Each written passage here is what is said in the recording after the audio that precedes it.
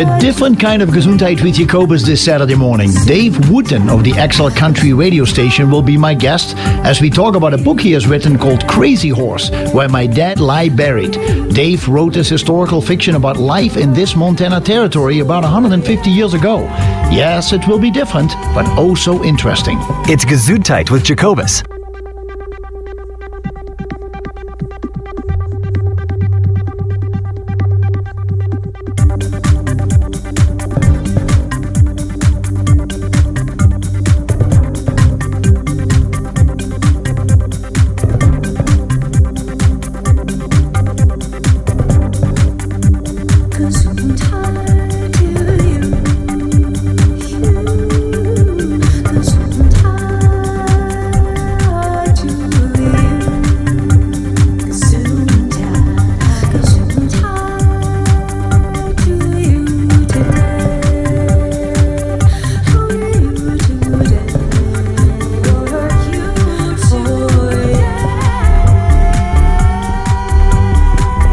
Welcome to Gesundheit with Jacobus, Health Talk Radio, integrating allopathic and all-natural medicine one show at a time.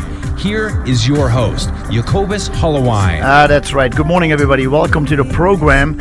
I so appreciate you with me today. It will be indeed, as I mentioned in the promo, a slightly different show because we're not really going to talk with a doctor or an expert today about health, healing, and healthy lifestyles. I'm going to be talking with Dave Wooten. So good morning, everybody. And as we're going to have this great conversation, I'm so looking forward to this. I do hope that my regular listeners are tuning in today as well, and that they don't say, well, it's not going to be per se about health. I think that you're going to find that there are going to be elements that will be discussed that are very heartwarming and touch more on a spirituality that is not often discussed anymore in our society. And talking about the Native American cultures, in this case, the Lakotas, Crazy Horse. It's a fascinating story. I read Dave's book, and I'm just really impressed. So let me tell you a little bit about my guest, Dave Wooten. Many of you who are regular listeners to the radio station know Dave, and he's been in Bozeman for about 5 or 6 years. Dave Wooten is the current host of the 100.7 XL Country morning show right here at Town Square Media in Bozeman. Before his historical fiction book on Crazy Horse, he wrote 3 other books, including a history guide book on the history of Sheridan, Wyoming, which is the area where Crazy Horse spent much of his life.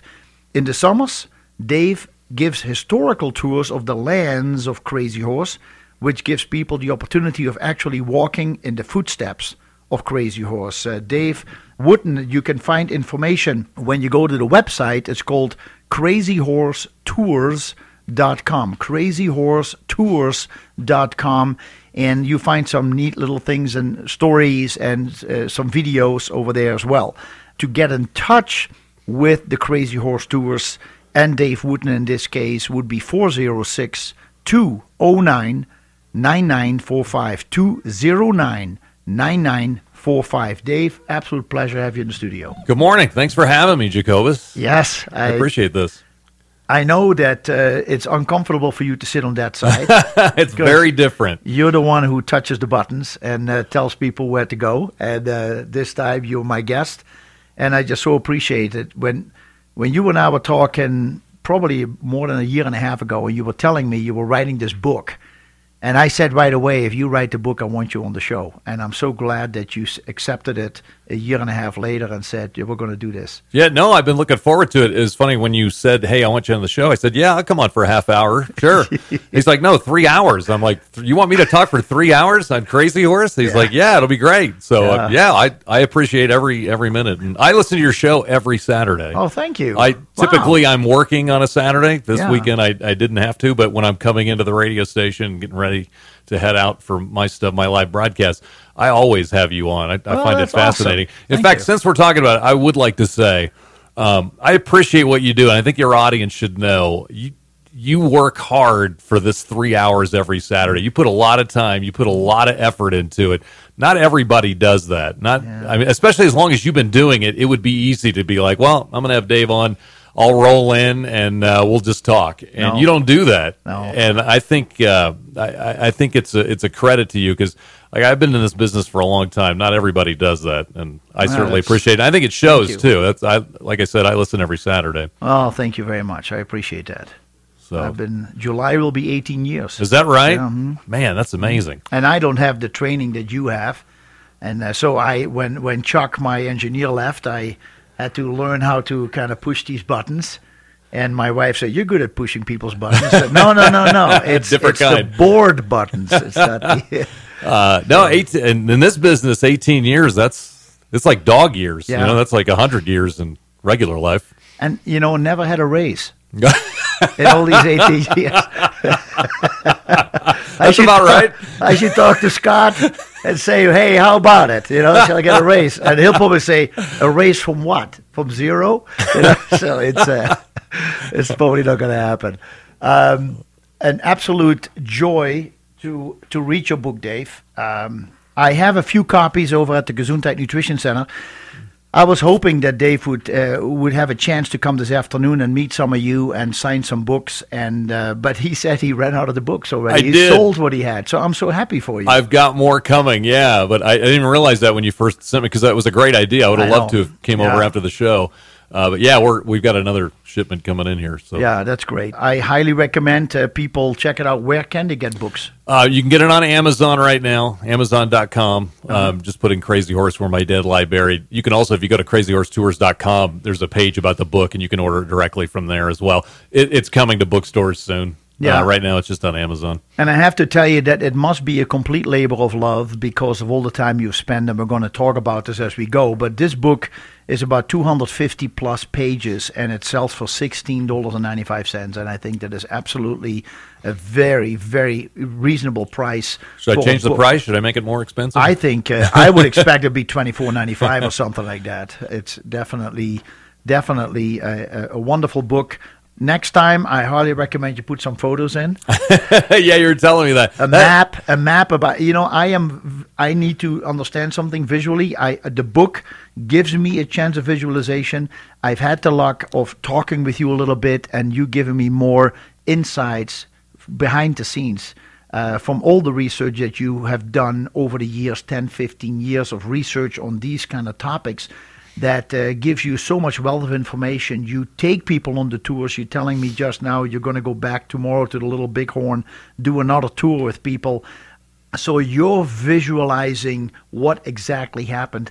I think that you do an incredible job describing the area, what happens, how you can visualize it. And I think that if I will take a chance to come with you on one of these tours, that I will even see the book, understand the book more deeply because of the vastness of the plains and the area where he was moving on, living on, how as nomads the natives were moving, that you have a better visualization. Here's where the horses were running. Here's where the buffalo would come.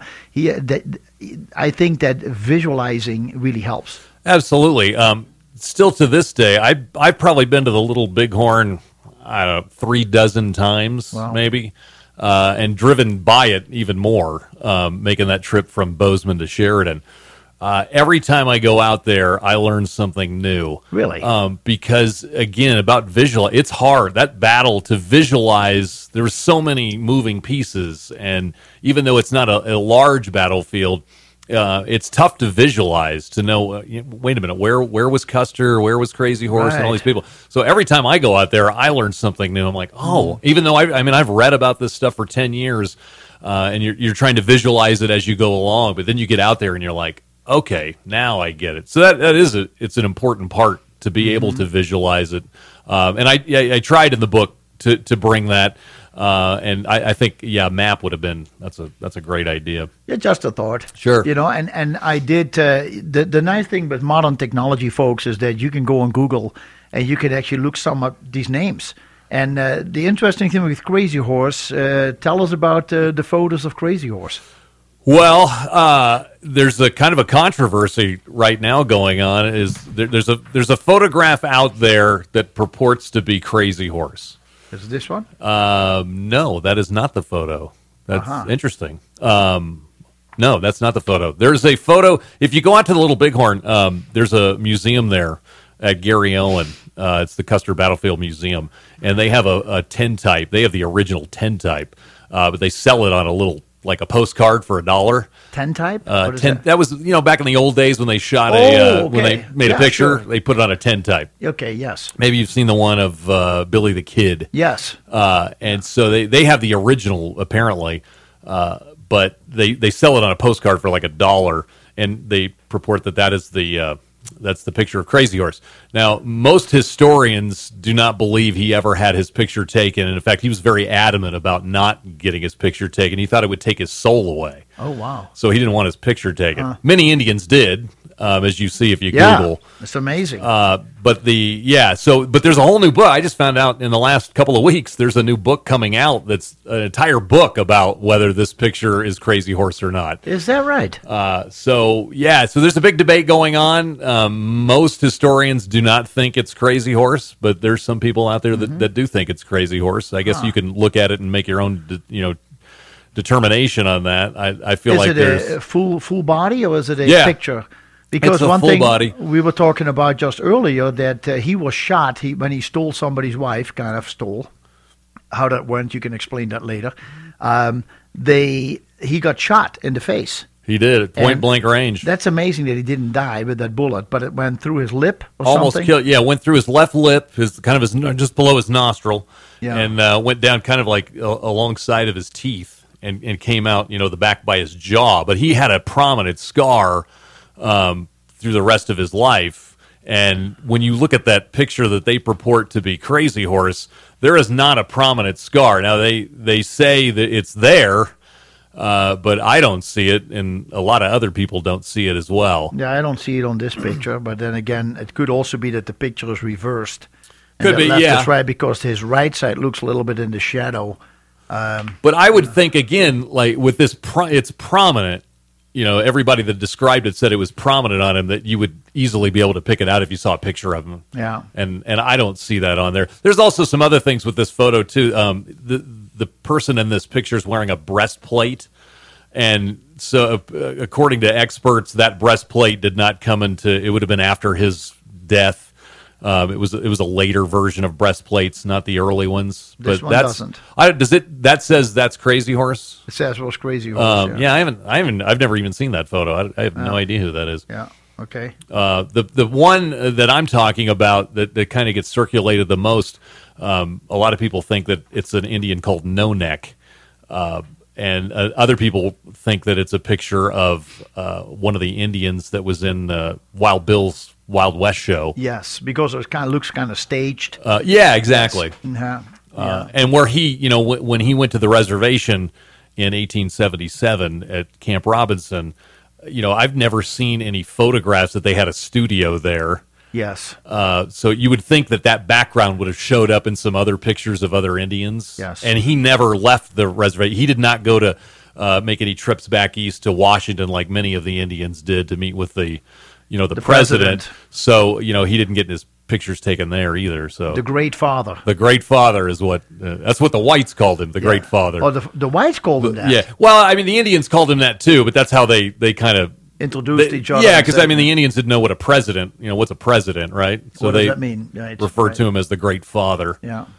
What motivated you, Dave, to come up with this book? Why Crazy Horse and why not, let's say, Sitting Bull?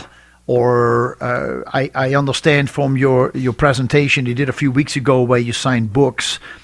Somebody asked you that question if you were maybe going to write. You said I want to write another book. And somebody said, would you like to write a book about Sitting Bull? Would be really interesting. And you said, I'm looking more into maybe writing about Custer. Yeah. Why Crazy Horse? Crazy Horse because I lived in Sheridan, Wyoming. Yeah. And as you mentioned in my bio there, I did a book on Sheridan. It's kind of a history guidebook talking about historical places to see around Sheridan, Wyoming. And that's where Crazy Horse lived through much of his life. When I moved to Sheridan back in 2005, and I've always been a student of the Old West. I've loved the Old West. I grew up watching westerns with my dad. Big John Wayne fan. Mm-hmm. Me too. And yeah. I just I love the Old West. The Indian culture, the Indian part of the Old West did not interest me in the least. I never thought I would write a book about Indians. And when I got to Sheridan, interesting. There was a book from Sam Morton. Sam Morton wrote a book, and it happened to come out just as I got there, called Where the Rivers Run North. And basically, it was historical fiction about the history of the Sheridan area. And the way he does his book, he weaves Crazy Horse through this history because that's where Crazy Horse lived. Yeah. And I was fascinated. I'm like, Crazy Horse lived here. I didn't know that when I moved here. And reading his book, and learning about Crazy Horse, I thought, well, what a fascinating story. Here was, I'd heard the name Crazy Horse. I knew they were carving his image, into the mountains there in the Black Hills. Which means a lot. Which I'm sure we'll talk about at some point today, too. Yeah. And I couldn't get enough. Like, I was interested in Crazy Horse. And as I learned more about Crazy Horse, obviously I learned more about the Lakota Indians and the fact that I was living right where they lived. My house that I lived in Sheridan may have stood right there. Yes. And that fascinated me. Yes. And so I kept reading all of these books. And at some point I'm like, you know what? This is what I want my next book to be about. And there's there's a book called The Killer Angels. Michael Shara wrote The Killer Angels. It's about Gettysburg. Okay. And it's a great book. And if at the beginning of the book he talks about why he wrote that book, and he said basically, I want to know what happened here by writing a book about it. And that's really why I wrote the Crazy Horse book. I wanted to find out more about him. I wanted to live his life and just be immersed in it. And that's how it all came about. Let's give a few facts to give people an idea about. We're going to talk about a lot of facts, but facts. Crazy Horse. I was stunned when you described Crazy Horse to me, because he is known as the biggest warrior from the Lakota in Lakota history who ever lived. That's how they describe him, right? Yeah, great warrior leader. Yeah, when you say biggest, not necessarily big in stature. He was a small guy. He's considered the greatest Lakota warrior ever. Yet, if you put him in a group of warriors, he'd probably be the last one picked. Interesting. Huh? You talk about I don't know. You play pickup basketball in a weekend, right? And people be like, "I'll take that guy. I'll take that guy. I'll take that guy." Yeah. He'd have been the last one picked. Yeah. Yet he would have been the best player on the court. Yeah. So same way, warrior. Like, you'd look at a group of Indians and think, "Okay, I want that guy. He's really big, got a lot of muscles, looks pretty fierce." Yes. Crazy Horse was the last guy you would have picked. He was about probably between 5'5" and 5'7", 5'8", not a big guy, about 140 pounds. Yes. Really small. Yes. And unassuming. Very unassuming, but fierce. On the battlefield, fierce, brave. He was the guy, the Crows would say about him, we knew him better than the Lakota because he was always out in front.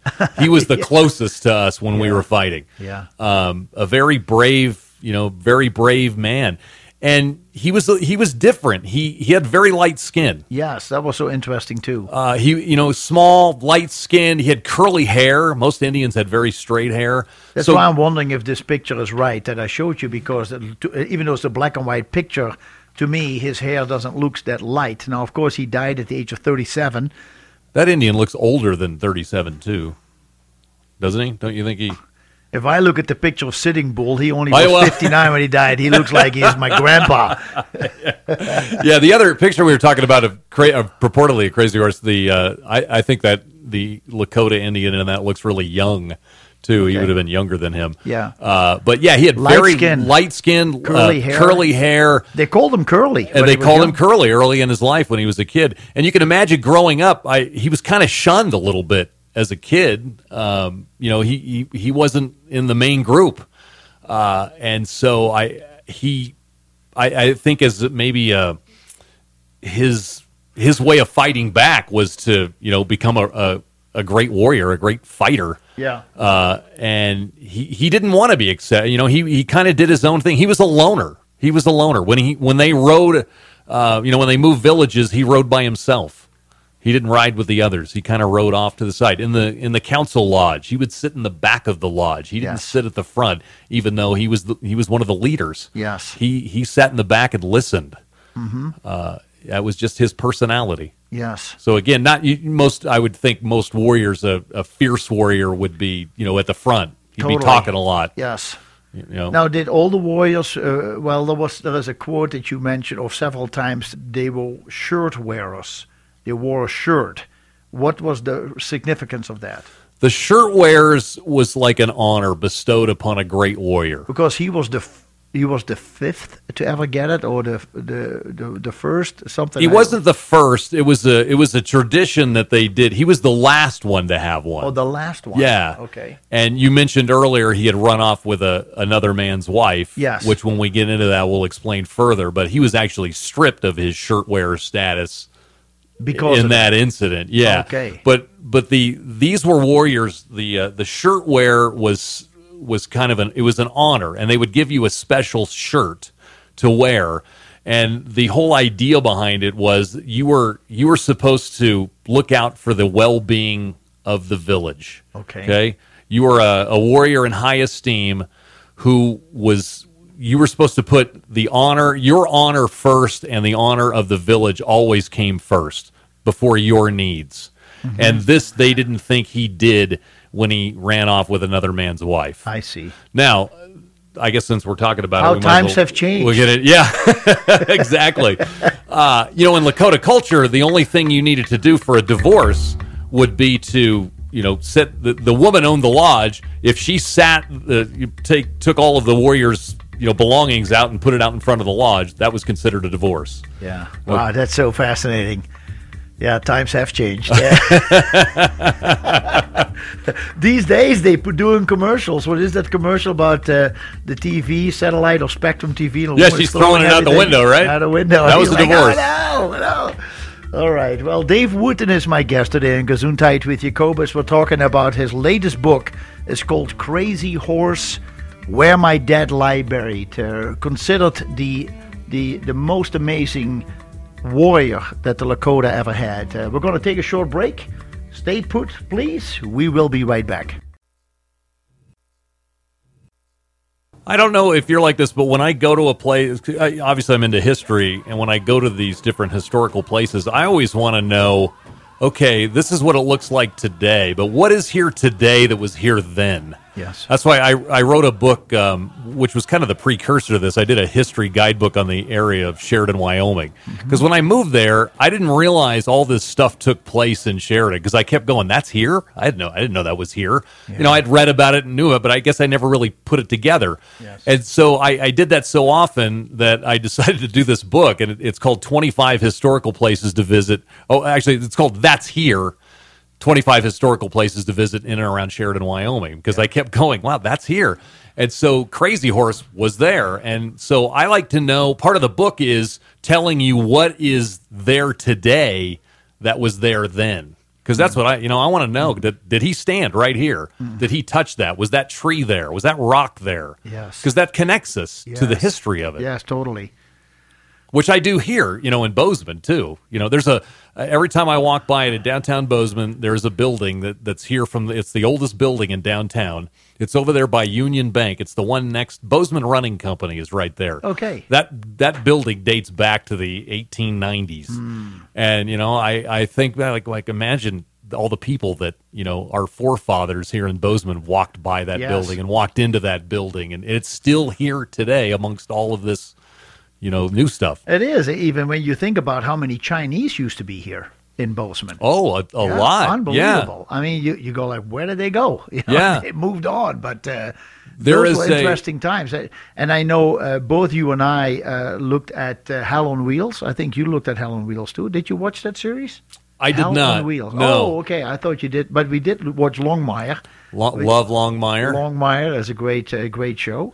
I don't even know if you were the ones who told me about Longmire. I think I Hell did. on Wheels, and then I when you're done with Netflix on Hell on Wheels, which is the laying down of the railroad from wherever it started all the way to the coast and everything that came with it. Great show. If people want to understand a little bit more about how that went, Netflix, Hell on Wheels. So don't think it is a motorcycle gang. This is literally about building the railroad and in the days after the Civil War.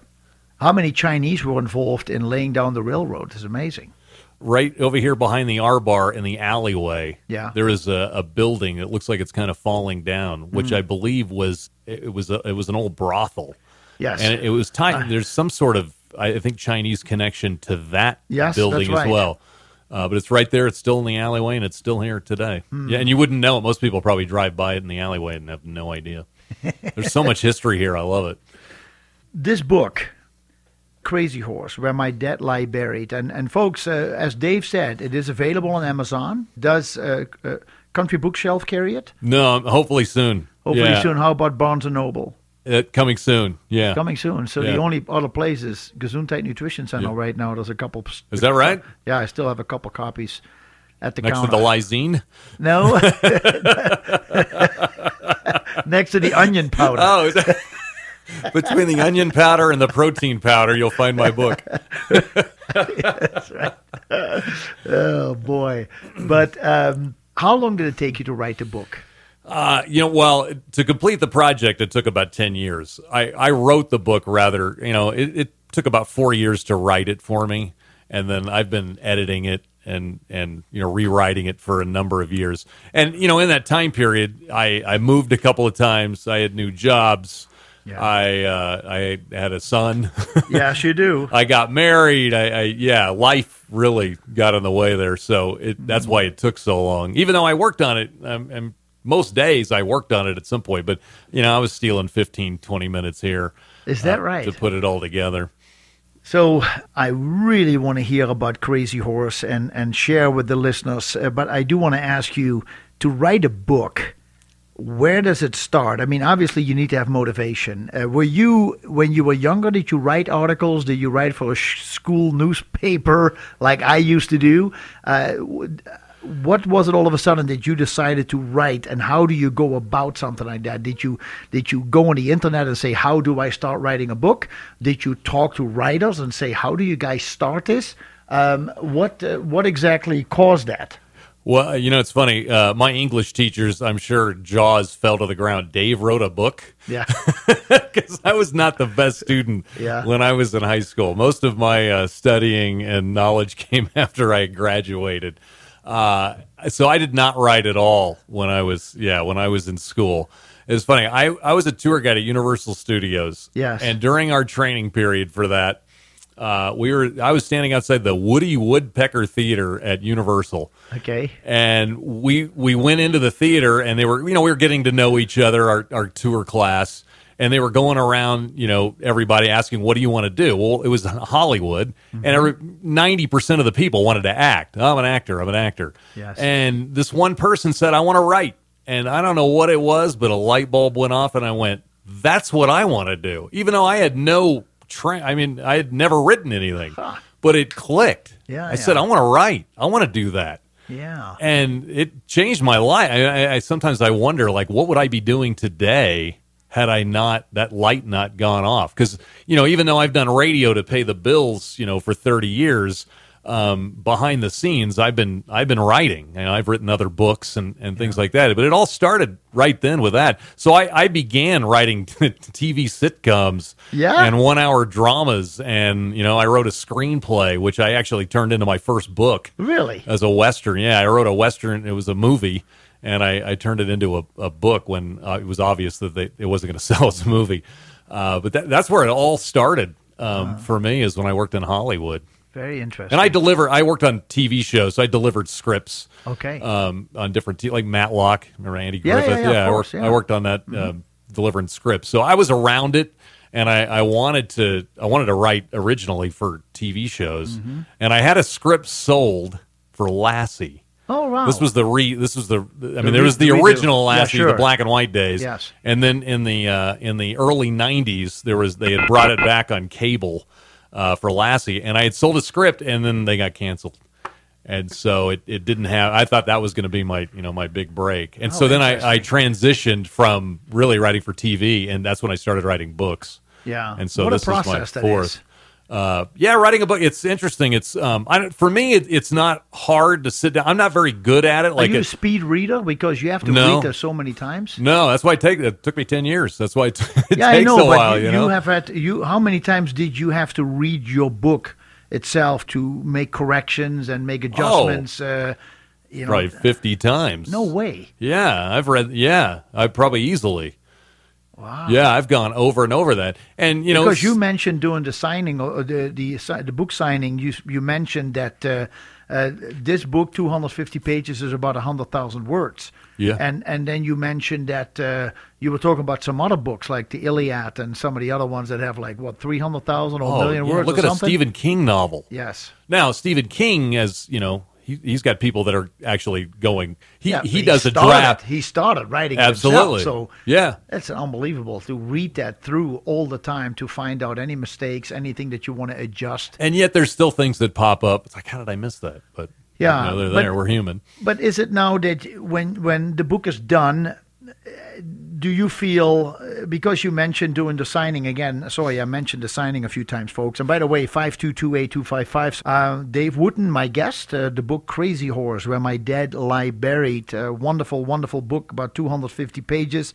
It's a great read. Once you get going, it's really hard to put it down. It really is.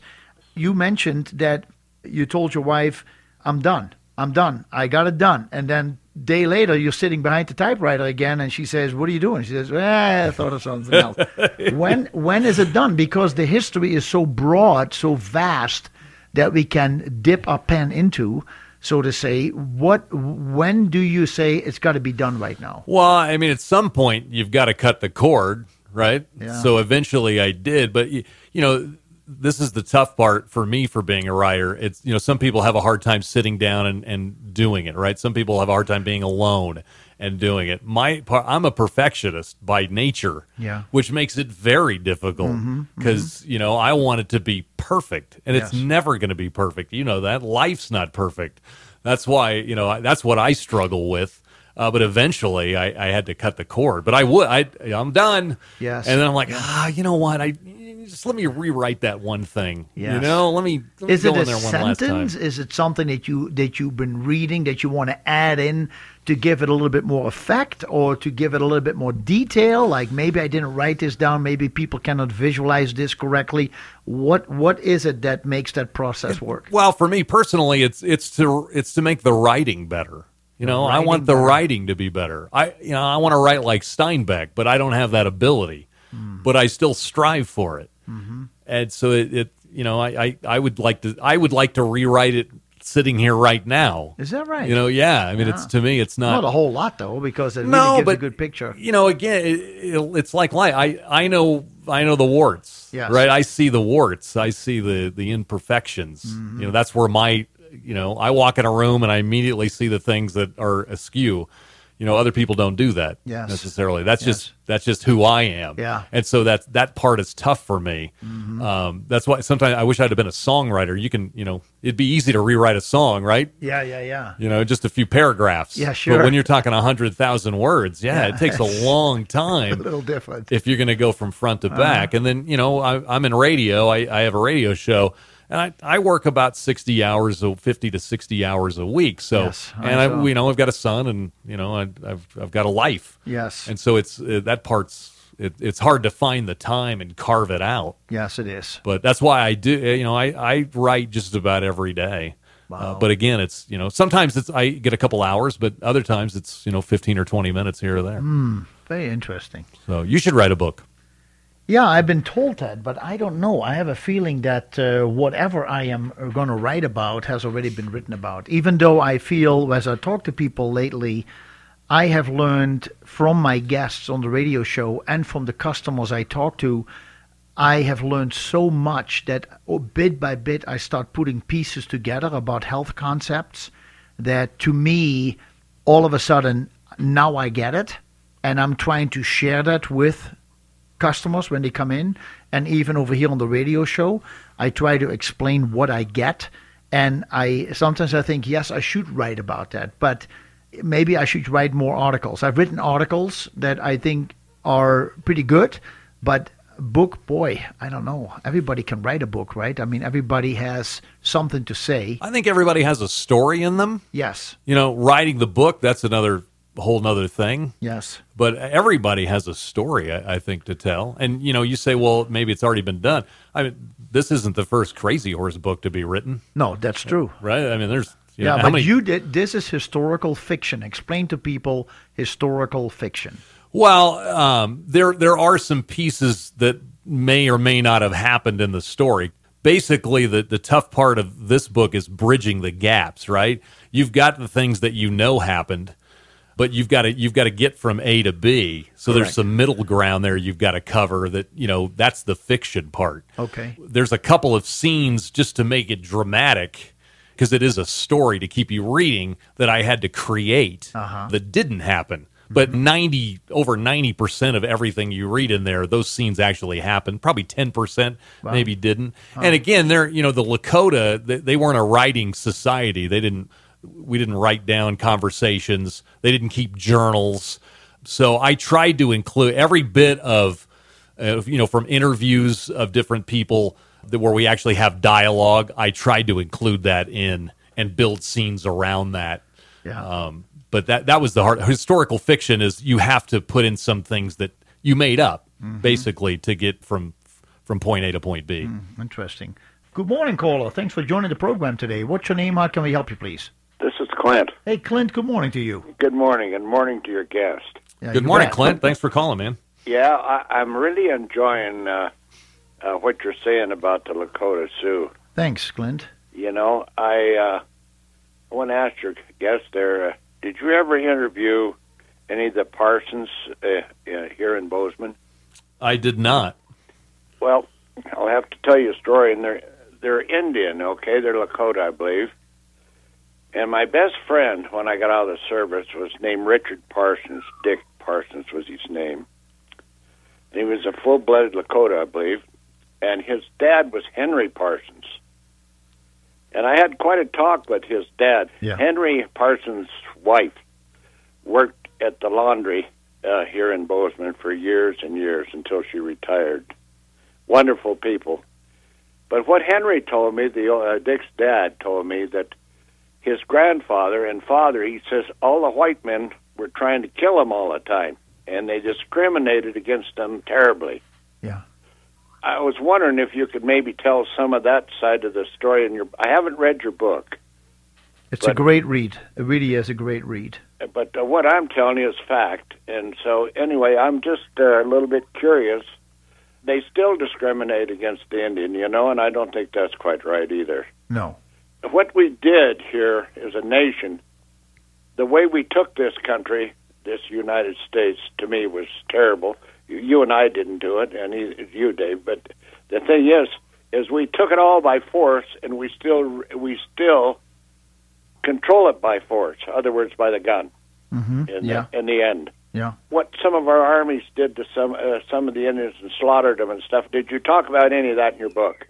Yeah, absolutely. And the book starts at the Battle of the Little Bighorn. Okay. My book is the last 14 months of Crazy Horse's life. So Okay. it starts at the Little Bighorn.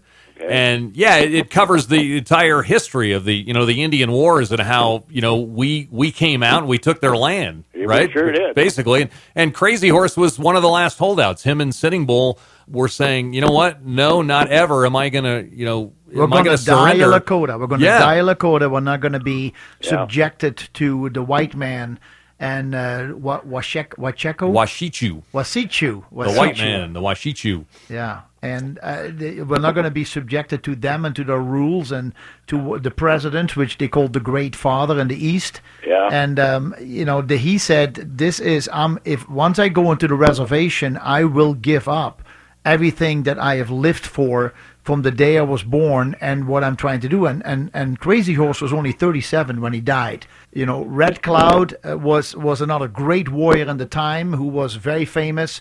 Red Cloud, and he was about 10 years older than Crazy Horse, but it shows in the book that he was very jealous of the popularity and the respect that Crazy Horse had amongst all the Lakota Indians, and even outside the Lakota tribes. he was more revered than Red Cloud and then Spotted Tail. Well, and Sitting Bull was in there too, you know. Oh yeah, absolutely. Yes, Sitting Bull was a brave man also. Sitting Bull was also about 10 years older, 9 years older than Crazy Horse. And they're all in the book. Yeah, this book goes in I'm not gonna just have about. to get your book. I'm a history buff of Montana anyway. Yes. And I'm going to have to buy your book. Have you got any of there at the station? You know what? I'm waiting for another shipment, actually. I went through my first shipment, and the next one's coming. You can get it on Amazon right now. I'm sure glad that you wrote the book, and I'm glad that you're talking about it, and I'm glad that you tell the American people the way we treated the Indians. Yes. It's awful, and I really enjoyed the program. So thanks, Clint. Anyway, thank you very much. Yeah, You're thanks, welcome. Clint. Appreciate it, man. Bye-bye. Bye-bye. I am always fascinated by the history, and I am absolutely not such a history buff as Dave is, and maybe because my interest has gone more to health, but it doesn't mean that I'm not interested. And I really feel that what you did, Crazy Horse, Where My Dead Lie Buried, is giving me a much better insight in the times. And I'm going to make an effort to come on one of the tours, the Crazy Horse Tours. So you can go to the website, crazyhorsetours.com, and you can read more about how Dave can take you out there and actually walk the walk, that be in the area where Crazy Horse and Red Cloud and Spotted Tail and Sitting Bull and all these Lakota natives were moving, roaming, living, hunting, where Crazy Horse died. The spot is right there. The guardhouse, the kind of prison that they wanted to put him in all the way at the last hour of his life, is there. It's still there, and you can see the little Bighorn battlefield and the cemetery. And Dave will take you on that tour, and also to the Crazy Horse Memorial that they're being built. I think it's not a memorial; they're carving it out of granite, out of the rocks. It's right there, yeah, in the Black Hills. They've already been working on it for 30 years. Oh, they've been working on it forever, yeah. It doesn't look, the progress is, slow. It's very slow. I don't know when they'll finish, but it's still, just to go there and see it happening. I've actually got it. You can go there. You can get, when they blast the rock, they give those away. So on my writing table, I have a rock from Crazy Horse, Mountain there. Which, I don't know, gives a little bit of inspiration. You bet. But yeah, we take on these tours, you literally walk in the footsteps of Crazy Horse. You stand where he stood and where he fought, and in the end, yeah, you can stand on the spot where he got stabbed, where he died. It's incredible. I know there's so much more we're going to talk about. It really is. We're coming again here up to a break. First hour is done. 2 more hours to go. Dave was worried he couldn't talk more than 30 minutes. He already broke his own expectations. So good job, Dave. This went fast. Hey, and I would say you have a voice for radio. Oh, thank you. Yeah. Any jobs? Any openings there? I'll talk to the big boss, to the great father of the station. Dominic? Maybe. That would be a start. All right. We're going to be right back after the break. We have a caller on hold who would like to chime in and maybe ask you a question. Good morning, caller. Thanks for joining the program today. What is your name and how can we help you, please? Good morning, Jacobus. This is Linda Oyama. Hey, Linda Oyama. Good morning. Oh, and what a beautiful program. Thank you. And I know you said it's not about healing, but it is about healing. I can see that too. Yeah, I kind of thought you did. But, and it is so awesome. We need to go back. We have destroyed so many people. Yes. I shouldn't say us specifically, but those who came before us. And some of them were our ancestors that have done a lot of damage. And, honor was held in high regard. It's just like Crazy Horse then wanting to give his name to his son. Yes. Because that was an honor among those people. And I believe today that we're seeing so much suicide. We have lost honor of our family name. Yes. And it's very destructive. People used to treasure the family name and would always try to hold that family name in high regard. They even had family crests years ago, and I believe in the tribes a lot of that was the same.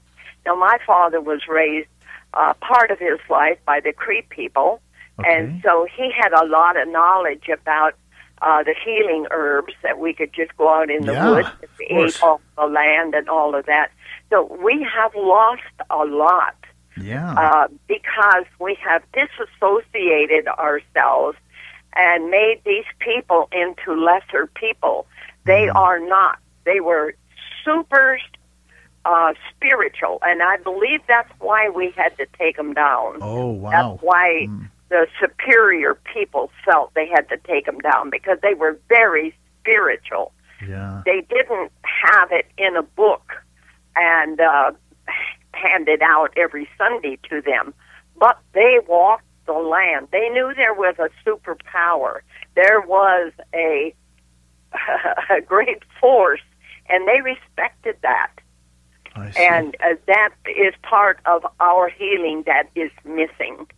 You know, I'm so glad you're having this kind of conversation today. Thanks. Thank you so much. What a blessing you have been. And thank you, Dave, for your excellent work. Oh, thank you. This is a great call. It is a great call. Thank you. Yeah. Have a great day. I think Bye-bye. Dave wants Linda. Hold on a second. I think Dave wants to say something to you. Well, I think you've touched on something there. I'm with you on the honor part. Remember, back in the day, back in the 1850s, a man's word was everything.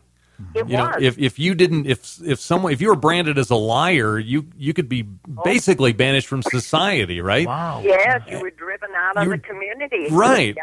And we don't have that anymore. I mean, we don't. No. It's not held in that esteem anymore, and I think we lost something there. As much as I love modern society with all of our modern things, Sure. at the core, that I think that honor and our word meaning something is so important, and I think we have lost that, and I think that is why our society is different than what it used to be. Yeah, and I believe it's why our young people are having such a struggle today, There's no honor in the home. The mom and dad, a lot of them are on alcohol or drugs or broken marriages, and, you can't do the handshake thing and believe in it anymore. Good point. Yeah, I agree with you on that. We have to have something that binds us together, and we've lost that. Yes. So honor and respect, those are the two big words that keep coming to me for our young people. If we could get that back, we could change a lot of things.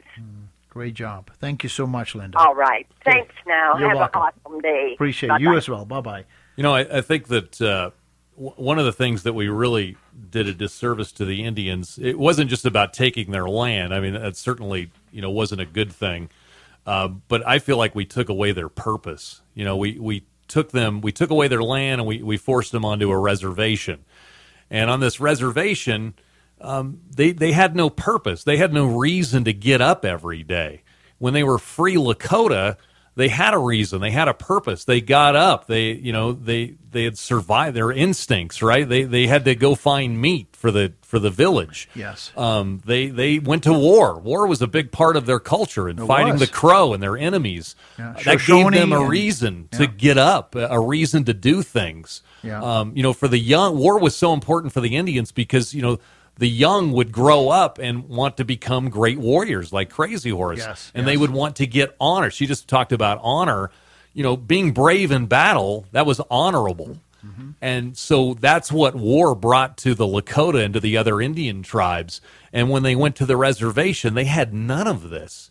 They would, they would just sit around. They just live. And when you look at this great Steven Spielberg was part of the documentary Into the West. If people have never seen it, Watch that. I don't know where you can get it, but it's called Into the West, and I think it is 5 DVDs that are the great actors, the wonderful actors, and I don't even know when it was made, maybe in the 90s or something. And so it's not like maybe in the last 20 years, but Steven Spielberg produced it, was one of the producers for sure, but it shows the track of a family all the way from the east to the west and how they encountered different challenges, and especially also their interaction with the natives. And in that one, it shows indeed how brutal some of these transactions went, and what Crazy Horse is saying.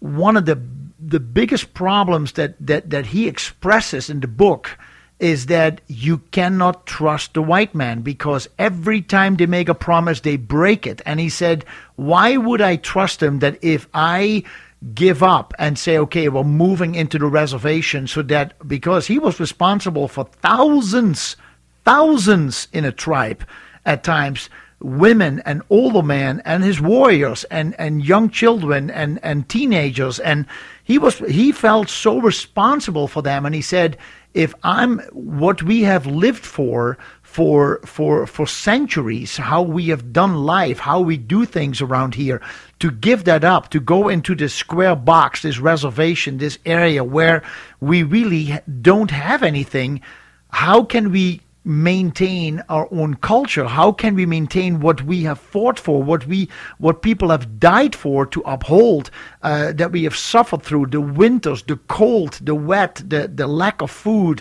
and all of a sudden you go into these reservations and into this show, Into the West. It shows that first they chased the Tatanka away, so now the Indians didn't have anything to chase. And then they start giving them all this sugary food, all this bread, and completely different diet. Complete different diet. And then they ration that too. They give you first a bunch of food when you get there, so you stay. And then bit by bit, the rations become later and later, and people are still starving while the soldiers are eating really well. But that is one of the reasons why the culture started to become diabetic and why they became weak. They couldn't fight anymore. They were none of the regular tradition. So he literally said a few times in the book you mention the agreements that were signed between Red Cloud and a few of the white people and the generals, and they broke them all. They broke everything. They said, we're going to give you your land, that you can stay there, and then the next thing you know, they take it away again. Well, in one of the first treaties I think it was 1951, the Horse Creek Treaty, we were supposed to give them 50 years of rations. Right, so we 1951 or 1851. 1851. 1851. It's the Horse Creek Treaty, and we promised them 50 years of rations, right, of feeding them. Yeah, which is a whole generation. And immediately when Congress gets it, I mean, they sign the agreement, and then when Congress gets it, they ratify it to 10 years. They completely change it. Yeah. We changed every treaty. We went back on our treaties, and so Crazy Horse, that was one of the reasons why he didn't want to surrender, because there was no. How did he know that we would keep our word? That once we go onto the reservation, once we surrender, you're going to do what you say you're going to do. You've never done it before. Mm-hmm. Why should I believe you this time? Mm-hmm. And he only ended up going to the reservation because he had no choice. No more choice. I mean, the way you described that in the book, to be there with a tribe in an area in a winter that was so horrible, you said the snow was as high as the ponies.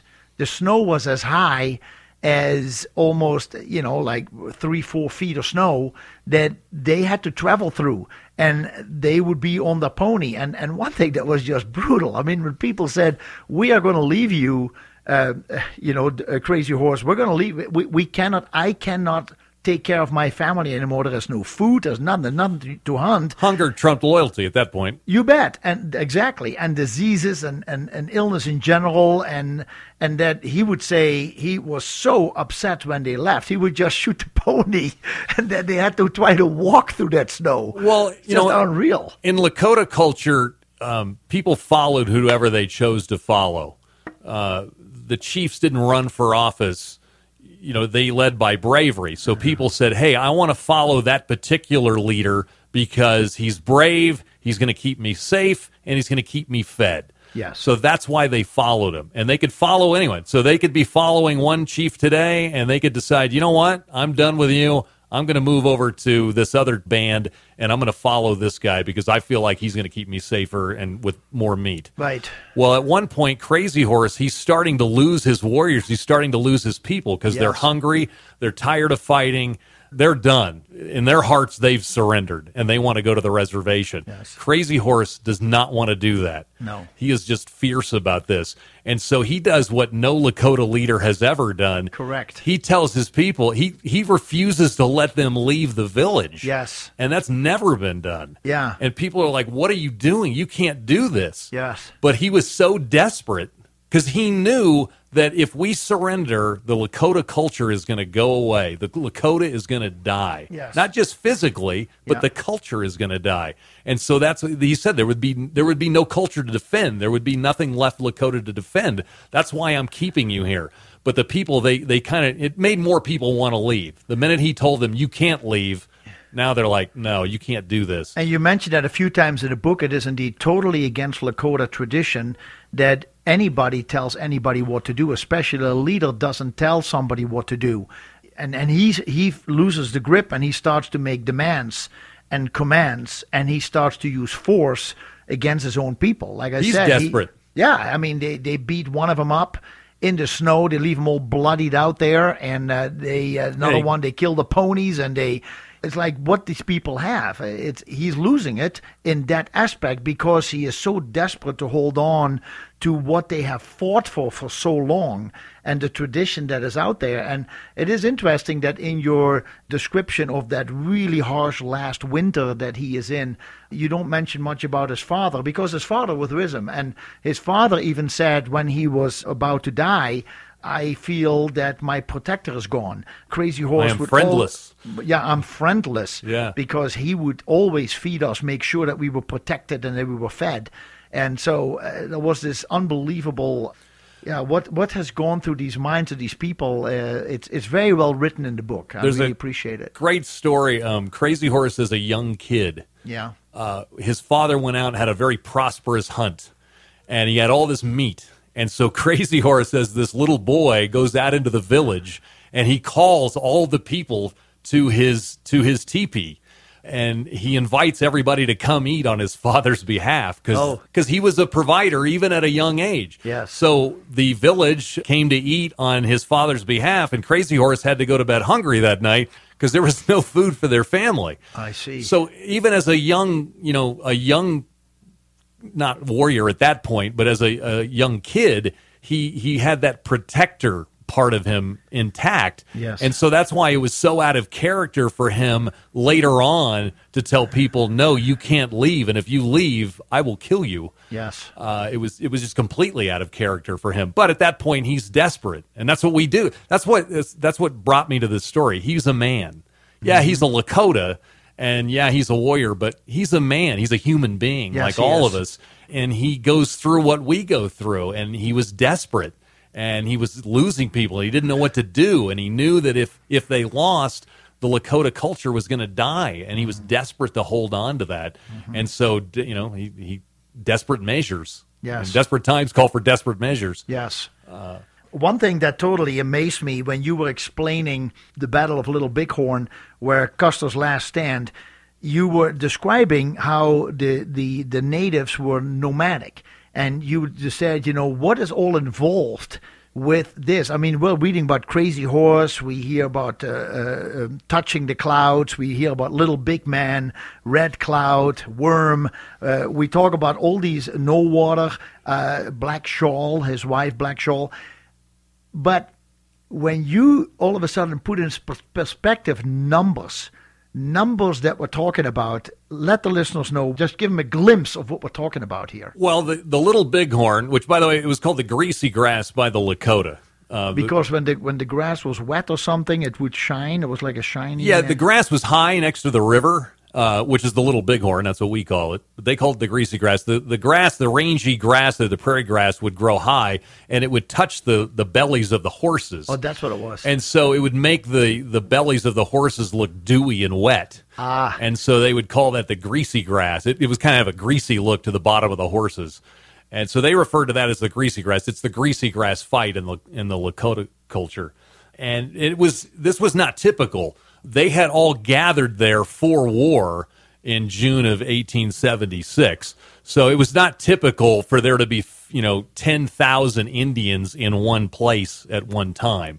because, as you mentioned, just the logistics of having so many Oh, people. man. Because, there's about 10,000 Indians at the Little Bighorn. 10,000? There's 15,000 to 20,000 horses. It's unreal. So you can imagine Well, just... because you said they had horses for different occasions. I wasn't even thinking about that. Oh, yeah. There was a hunting... You had your hunting horse. Yeah, but they even for the battle, they brought different horses Yeah. with them. You had a hunting horse. You had a battle horse. You had a number of horses. Horses were currency for the Lakota. They didn't have money. So horses were the currency of the culture. You would trade horses for different things. If you were going to get married, you might bring your bride's father horses. It would have been so much easier 36 years ago if I had just done that. So horses are a big deal, and they've got 15 to 20,000 horses at the Little Bighorn. So at this point, they're not able to stay in one place for very long. I mean, they're nomadic anyway because they got to move around to hunt.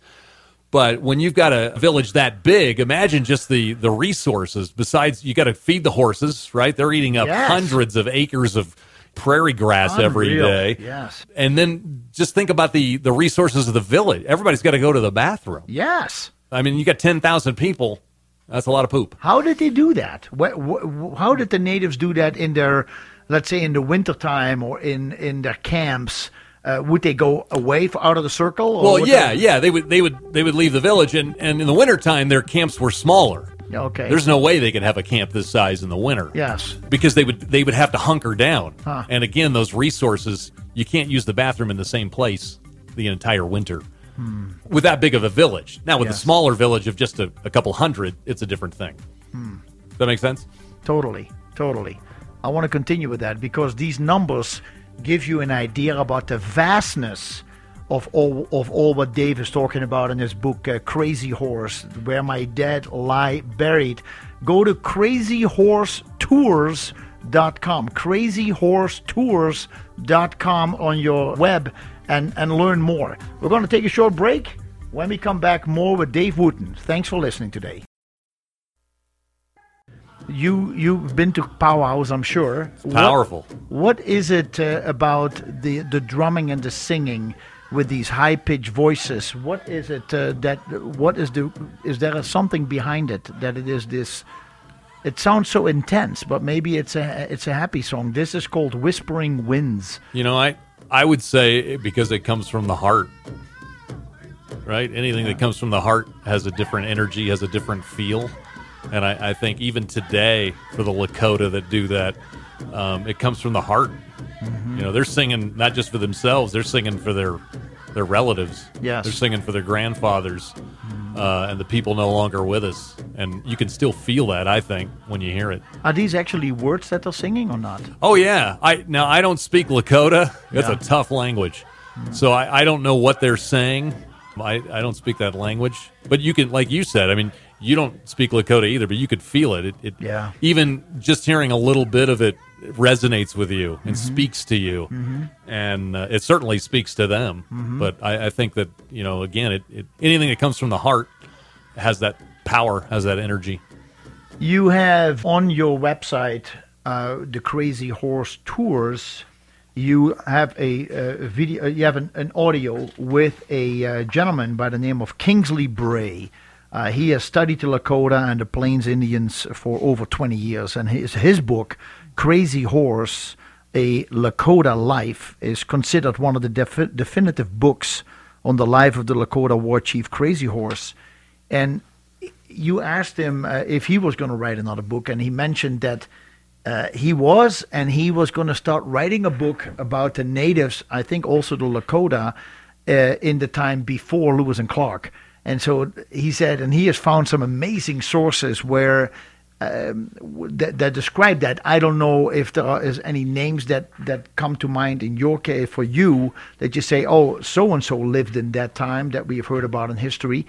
But I would say that time period, there's probably not that many changes as far as traditions are concerned, unless it is the horses, the introduction of horses. The horse would be the big one. The horse changed everything. The horse was a game changer for all of the Indians, not just the Lakota. But, I mean, it was a game changer for us, too. I mean, it changed. The horse changed the world, like the wheel, once they started riding the horse. Before the horse came, horses came to the Lakota around the 1700s, early 1700s. And before that, they used dogs. So they would, put their personal belongings on a travois that was dragged by a dog. And that's how they would move their villages. Yes. And so once they got the horse, I mean, you can load up more on a horse, right? It's bigger. And not only does the horse allow you to, drag more of your household goods, that allowed for bigger teepees, right? It could carry more, so the teepees got bigger. Right. When the teepees got bigger, they started having more babies. The population started to grow, not just because of the teepee, but because of hunting. When you have the horse now, yes, you can move out further, so you can Sure. hunt more, you can get more meat, and so the population started to grow as well. And so that's when they started moving. Before they got the horse, the Lakota were east of the Missouri, mainly in the Minnesota country. Really? I think if you go back into the history of the Lakota, way back, and maybe Kingsley will touch on this in his book, I think they were even down like in the Florida area, the Georgia area. But well, they were going to move some of these tribes to Florida. They said they were going to move. Was it the Cheyenne were going to move to Florida? well, you're talking about in my book, Yeah, in your Oklahoma. book. Was it Oklahoma? Oklahoma was the Indian territory. Many of the Indians that were in the Florida area, the Seminole and those, I think those actually got moved to Oklahoma too, what they called the Indian territory. I see. But when the Lakota were there, I mean, we're talking many years ago, but mainly 1700s they're in the Minnesota area, and then they get horses about, like I said, early 1700s, and then right around our revolution, around 1776, is when the Lakota started to come west of the Missouri and started moving out onto the plains. And that's when, Crazy Horse was born about 1840. Yes. But the horse changed everything because So it just horse made came society right before easier. the 1700s. Is that what you say? Early 1700s. Yeah, you it know. was brought in by the Europeans. Yeah, I mean, there were Spanish horses Yeah, that came yeah. up from the south. Yeah. And it was a game changer. Now, one of the things that I've wondered, we've often talked about the natives, so we call them the Native Americans. But this is really where did the natives come from? I mean, somehow they came from somewhere, right? And I understand they come from the Mongolian area or somewhere in what we now call the Soviet Russia. That's where they moved across the Bering Strait. Yeah, I'm guessing a couple of places. Way back, people came here to America that we know it today, across the Bering Strait. So they came that way, and then also probably up through South America, and coming up there, and eventually all ended up here. Yeah. You Crazy Horse, as I mentioned a little bit ago, was given the name by his father, and his his grandfather was also called Crazy Horse. And that So was there was Lakota something about tradition. The Lakota tradition, very often they passed on the names. If they're in a proud moment in the son's life, maybe their first big hunt, Yes. first big prosperous hunt, or a big battle. They did Yeah. something brave in battle. They would pass on their name to the son. That was very common. What was the moment for Crazy Horse, the Junior that we're talking about here? Because he had a daughter with his wife who passed away. They are afraid of her. They are afraid of her, yes, She was about 3-4 years old. when she died Yeah. of a disease, of a cough, Yeah. or also lung infection or something. You know Or was what? They don't really know. They call it a white man's disease. White man's disease. It was very sudden. Yeah. He was off on a raid against the Crow. Yeah. And came back, and she had already died. I mean, there was no indication that And they she had already been moved sick. on. And they had moved on. Yeah. Then he had to go back through enemy territory Alone. to find Yeah, alone. he went back when he found out that his only daughter had died. Yeah, he risked his life to go back because he wanted to sit with her. They put her on a burial scaffold, which was Lakota tradition, about 3 feet off the ground, wrapped Yes. her up, and he went to find that, and he sat with her for 3 days and 3 nights alone. And then he buried her, right? I mean, don't they? No, what- they would leave. They would leave him on the burial. Actually, came way later. And I'm not exactly sure why they switched. So you would But- find bodies on Oh, the yeah. battlefield that were just all on these 3 foot high stilts. It's almost like Yeah. branches that stick out of the ground, and then they have like a makeshift kind of a bed or something. When Custer was coming to the Little Bighorn, Yeah. when he was making his way there in May, they started out May 17th at Fort Lincoln, and they were making their way towards the Little Bighorn, where they believed the Indians would be. Anyway, they came across some of the Lakota burial scaffolds in the wake because they were following the Lakota. Yes. And when you've got, thousands of people moving, it's pretty apparent, you're on their trail. Yes. And so they had desecrated some of these on the way to the Little Bighorn. And so there's, people speculate it was karma, that came back. That came back to him for desecrating some of these on his way to find the Lakota. Yeah, because there was one moment where you describe, and that is so visual and powerful, when he came back over the battlefield. It is like maybe 8-9 months later. You write in your book, Crazy Horse, Where My Dead Lie Buried, you write that as they come over the battlefield, Washichu? No, Wasichu. I keep it's forgetting. It's a tough language. Because the whole book I'm reading Wasiku, so Wasichu. They hastily buried their own soldiers, and you see a hand sticking out and a boot coming out and a foot coming out because the snow had partly melted the mound, and they just put sand over them or dirt over them to bury him with a cross. But then when the weather changes, there's like a head sticking out of the ground. If you think about it, once at the Little Bighorn, once the Lakota had defeated Custer and his men there, those that did survive. Now, Custer's unit of about 214 died. Okay, there were two other, So the 7th Cavalry was only about 214. No, there was probably close to 700. Yes. Okay, but Custer had divided his column. So, he had with him a little over 200.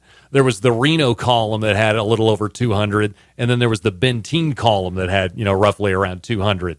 So he had split his the 7th Cavalry up into 3 different units. So, Custer died on Last Stand Hill there, his men of about 214. So, but there was still Reno and Benteen that lived. So when they buried Custer, they didn't know if the Indians were coming back. They didn't want to hang around. So they didn't take a long time to bury him and stick around because they didn't know what was going to happen. Was Custer originally buried there as well, or was his body taken away? Yes. Yeah, originally they were all buried there, and then they came back and they get the officers, they disinterred and they took back to different places. And then they did a mass grave of the soldiers. Now Custer was buried somewhere. They weren't going specifically after him, I think, right? I mean, they knew that he was called Longhair. You're talking about the Indians? The Indians, did they know who Custer was, or did they just know it was the guy with the long hair? Yes, because a bunch of them had long hair, I'm sure. Yeah, they knew Custer, but they did not know he was at the Little Bighorn. They did not know they were fighting Custer. They knew the name, but they didn't know who he was. Yeah, and they called him Longhair. One of the reasons they didn't know it was him, he cut his hair for that. You wouldn't have recognized him. He didn't have long hair at the Little Bighorn. Oh, he shaved his head. Really? Yeah, because when they would go out on those summer campaigns, it was hot. Yeah, sure. So you didn't want long hair. Yeah. So still had his mustache, but yeah, he cut his hair really short. So you wouldn't have recognized him as long hair. And was he killed by an arrow or one-on-one fight? He was shot. He was shot in the breast, and he was shot in the temple. Oh, wow. Now, there's been speculation, did he shoot himself? They don't think he did. The evidence doesn't suggest that. He was shot, by someone later. Could have been that, the one in the breast killed him, and then later, once they had wiped out all of the soldiers, one of the Indians could have came by and, shot him in the temple. I see.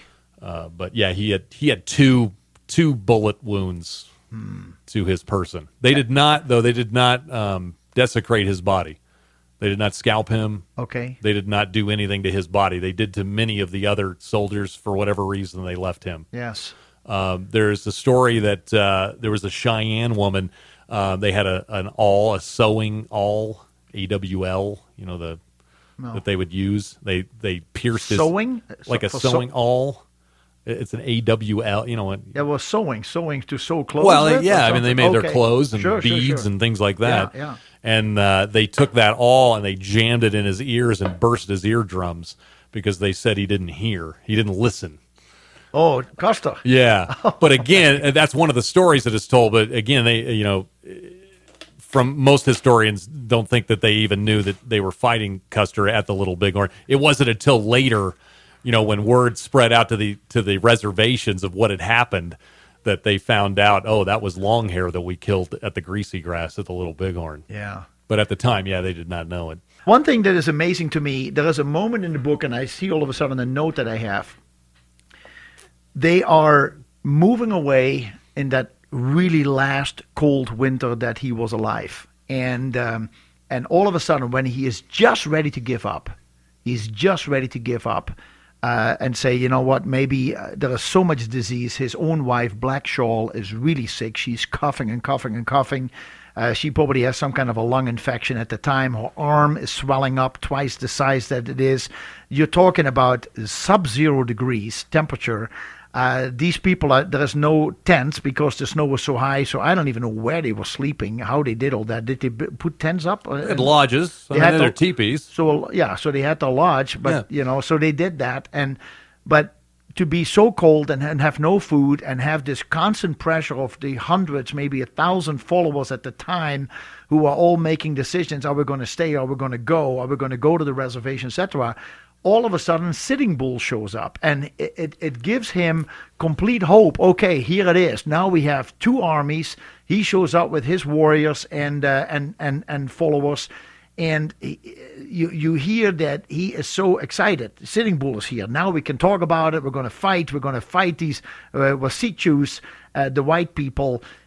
But one question I had for you is, you are describing this unbelievable snowstorm that keeps coming and coming. Snow is coming.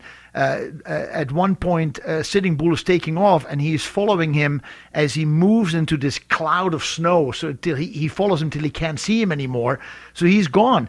And then my question is, how did Sitting Bull find him? I mean, he is in the middle of nowhere. He is moving away from the fort. These people are in the middle of nowhere. Well, I mean, obviously that was their home, right? They lived in that area. Well, that area, I mean, we're talking about hundreds of miles. Sure. Square miles. But that was their homeland. Millions. So, I mean, they knew where things were, and they had scouts they had sent out to look for him. He had dispatched his scouts out to try to find Sitting Bull.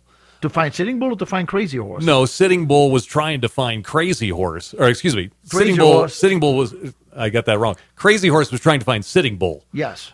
Because they had been separated. Yes. Yeah, they had been separated. And so he wanted to find Sitting Bull because he knew he had more warriors, and he wanted to relive Old Glory. He was hoping that if Sitting Bull, if they could get reunited, then they could join forces again, and look how it turned out at the Little Bighorn. Yeah, exactly. They can do it again. Yes. And this is, I mean, one of his last hopes. Again, I mean, the winter's really bad. They're running out of food. Ugh. People are done. They don't want to fight anymore. He's trying to keep his people together, and it's kind of a last hope. And so Sitting Bull, he gets him. He shows up. I've been to the spot, too.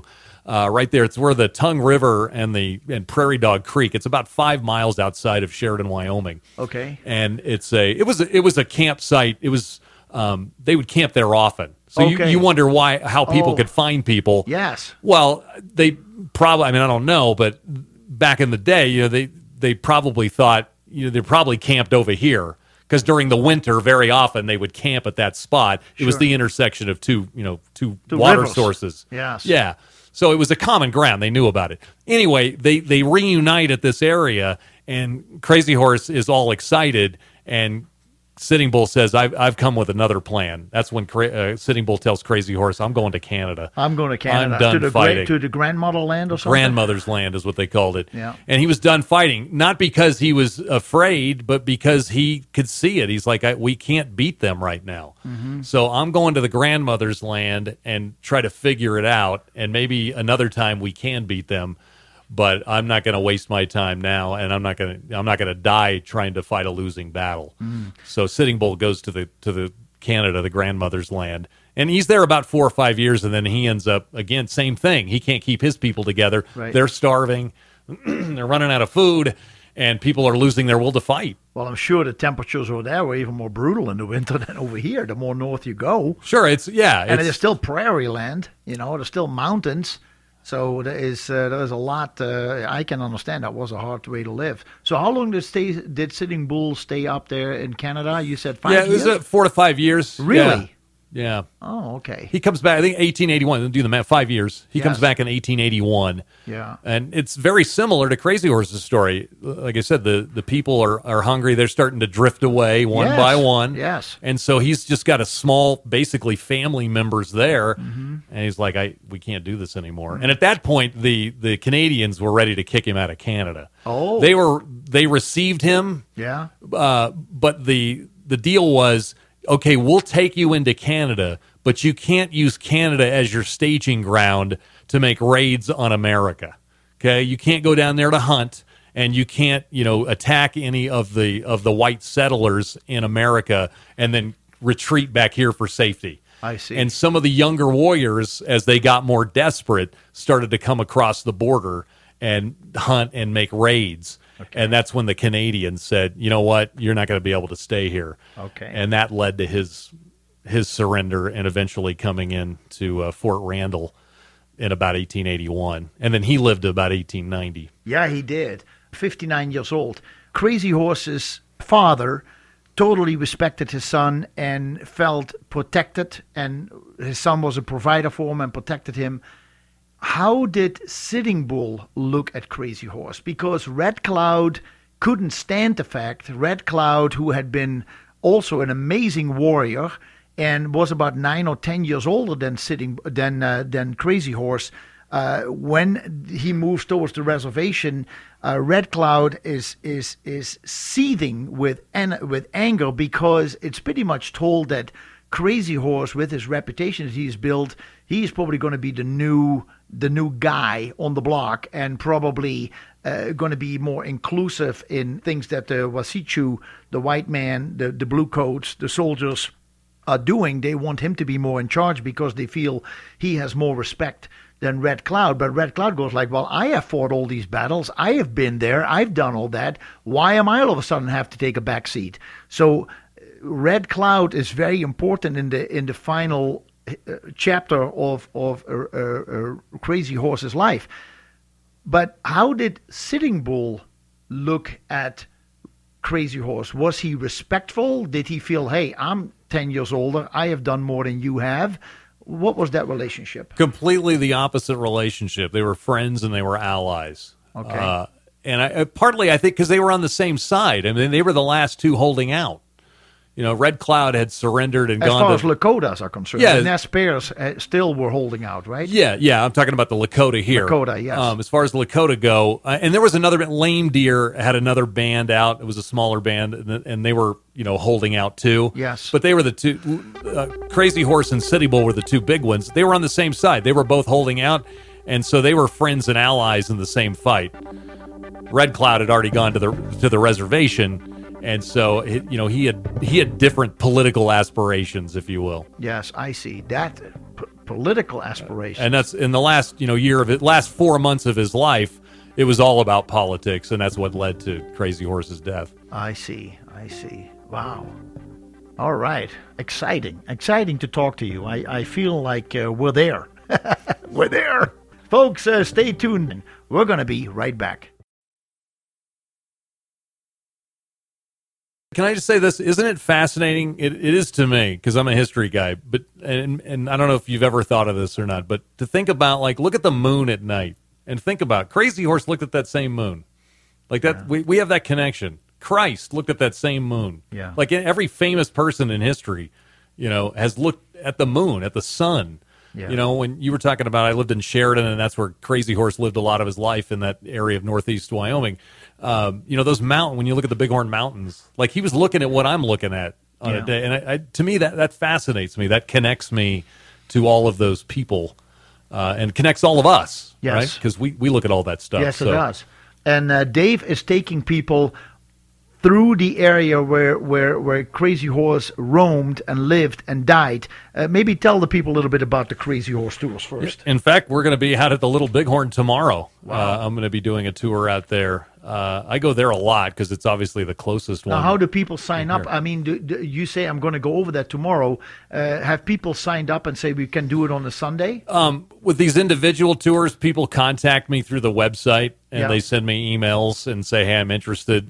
How do we do this? What I'm doing mainly on the website right now, I'm setting up a big tour for next summer. Yes. We're talking like a big tour bus of 50 to 100 people. Yeah. And going and starting at the Little Bighorn, we're going to hit Fort Phil Kearny, which is down below Sheridan, Wyoming, and the Fetterman Battlefield. Yeah. That's where 81 white men got wiped out on a ridge of the Bozeman Trail, and Crazy Horse was a part of that. And then there's the nearby fort. And then we'll head over to the Black Hills where the Crazy Horse Memorial is. They're carving his image right there in the mountain. And then right south of there is the Red Cloud Agency and what they call Fort Robinson now. It was called Camp Robinson in Crazy Horse's time.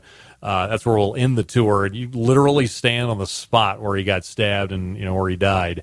It's pretty moving. Yeah. How long is the tour? Is it a couple days? It's 3 days? 5 days. 5 days. Yeah, it's a week. Yeah. It's so a week. You walk around and you point at things and show people and. Yeah. Yeah. We'll see all of that, and then a lot of these places, have their own, information centers and things, so you can watch, videos, and you go to the Little Bighorn, and we'll take you places at the Little Bighorn that aren't even on inside the battlefield there that most tourists see. We'll actually show you some things outside of it. Oh, okay. In fact, we'll start right where the Battle of the Little Bighorn started. We'll stand right there, which is outside of what most people see. But once you get inside, like I said, you go to the information center and they have museums in there. You can see all of that, and they show videos and things like that. So you will show people, like you just mentioned, the Battle of Little Bighorn, where General Custer was with his 7th Cavalry, and then you can show people where the other soldiers were about all based of that. on that. Oh yeah, yeah, and we'll drive through where the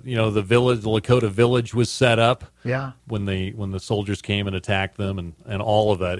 I love that area. It's just fascinating. And the thing is, do you feel it? You feel it when you're there? Yeah, you do. I mean, you can. It's solemn ground. I mean, when you're standing on Last Stand Hill, and they're not buried right there where those tombstones are, but man, it's powerful to know that this all happened right there. Yeah. And it's quiet, and the wind's blowing, breeze. And the thing is, what you see today is just about what they looked at. Probably. It's changed a little bit, but for the most part, I mean, you're looking at that ground exactly the way they did. And that again is very moving, I think. Yeah. If you see indeed how much space is open, and the few cities that are over there, you sometimes wonder, did the white man have to come in and take all this away? It almost seemed like they were giving the natives the idea, they just said, we're going to build this whole thing. We're going to build everywhere. And they haven't. They built a few towns, and they could have easily left the natives without killing them. They could have lived in that area. Yeah, there's so much. I might have heard this on Tom's show last week when I was listening, but they were talking about how you could fit, I think, everybody in the world in Texas. Yeah, in the state of Texas. Everybody would fit. 7 billion people would fit side by side. They could actually fit in Texas. And have a little bit of room, too. Have room to move. And so if you think about that, there is a lot of space out there. Yeah. And back then, there probably would have been a way to let them have an entire land of their own. Yes. And easily let them roam, let them chase the Tatanka. But again, the Tatanka, the buffalo, went away. I mean, we killed them all, right? Check this out. When there was, I wrote down some numbers here. In 1840, that's when Crazy Horse is born. There's 35 million buffalo. Okay? They're everywhere. That's when he's born. By the time he dies, there's a few thousand left. And by the turn of the century, there's about 500. How many millions were there? There was 35 million. 35 million buffalo. Yeah, roaming, America. I mean, they were everywhere. They used to say that it would be like a day's ride. You could ride on a horse all day and never leave the herd. That's how big of Tatanka herds, of buffalo herds there were. And they killed them off for sport, and they also killed them off for hides. And part of it was, too, they were killing them off because they knew that was their source of food. So if the army could eliminate their source of food, they would have no other recourse but to surrender. Right, but the natives used almost every part of the buffalo to survive. Yeah, think about it. Their bow, the bowstring, the sinew they would use for the bow, that cups and kettles they would use from parts of the buffalo. They made kids' toys from the buffalo. Well, the hide, obviously. The hide was what they used for the lodges. Really? And to cover, for blankets Yes. inside and also for robes. And for themselves in the wintertime. And Sometimes they needed 2 of those around. Because them it was if you- so cold, yeah. Oh, God. And they would turn the hair in. So instead of the hair on the outside, they would turn it when it got really cold. They'd turn the hair in, and that would keep you a little bit warmer with that robe. But yeah, they used just about every part of the buffalo that they possibly could. What did they Obviously, do with the eyeballs again? Anyway, was those became toys or something? they would use those. Yeah, they could fashion out toys for Play the soccer? Lakota kids. Maybe play marbles. Play marbles. That's right. And glue. Their weapons. Oh, yeah? They used shields. They would use part of the buffalo to fashion their shields. Yeah, I mean that was a prime resource. So when Yes. that went away, not only it wasn't just food, it was resources as well. 522 Talk. Good morning, caller. Thank you for holding on. What's your name? How can we help you, please? Well, my name is Dustin, Hey, Dustin. and I, too, am a reader of Crazy Horse. Oh, great, Dustin. And I just wanted to call and touch bases. I also went to the book signing, and I can't explain how impressive a book it is. Yeah, it is. You guys are way too nice. Thank you, Dustin, man. I appreciate that. Yeah, it's an experience. Anything for you that stood out in the book that when you read it, you said, "Oh my goodness." Yeah, a couple of different things. I mean, I really enjoyed the history, and it truly was something that I learned nearly every page, which was absolutely phenomenal. But something that I really enjoyed was how Crazy Horse's relationship with He-Dog was very representative of the overall faith of their people, and then also Crazy Horse's faith in himself. Yeah, that's interesting. It was really deep. I thought it was incredibly fascinating how just toward the end he slowly became less and less of a presence. You're talking about He-Dog? No. Yes. Oh, you're talking about He-Dog became less of a presence? Yes. Their relationship's interesting because, at the very end, He-Dog's not there. Like, He-Dog didn't come in to look in on him after he got Stabbed. Yeah. And because, Right. he's and slowly, I think, before that, he became less and less of a presence. he was Not distancing himself a little bit. Exactly. Yeah. Exactly. And I just felt like that was very representative of just what the people were doing. No, you're absolutely right. And he was his best friend, his cola. But Exactly. slowly he was distancing himself because he didn't think Crazy Horse was acting towards the white people like he should. Not that he was siding with Red Cloud and Little Big Man and Spotted he Tail. didn't. Yeah. No, not at all. But he was, he didn't kind of want to be pulled in to the same circle as Crazy Horse at that time. So, yeah, he was definitely distancing himself towards the end. No question Right. about it. Yeah, so I just thought that was always an interesting gauge throughout the novel. That, to me, remained a little bit of a constant, if you will, Yeah. for Crazy Horse. And, he had such a tumultuous life in a way that I thought that was a very good gauge throughout the novel to kind of just see where things were at when it came to Crazy Horse himself. Yeah. So it was, again, this is just very, very well done. Thanks, man. I appreciate that. Yeah, absolutely. The other thing I just quickly wanted to touch on was Yeah. how on the edge Crazy Horse always was when it came to the white man. Yes. And I think a prime example of that was the misunderstanding in the translation by Frank, was it Gruard? Frank Yes. Groward. Groward? Okay. Groward. And I absolutely found that to me just seemed to ignite things from there.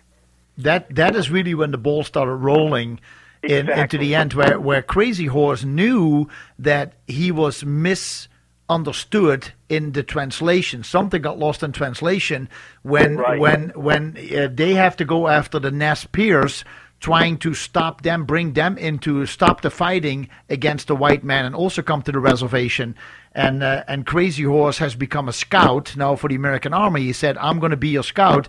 And then they tell him, "We want you to go out there and get the Nez Perce and fight him." And then in a way he says, in the translation it says, "I will go fight till no white man is left."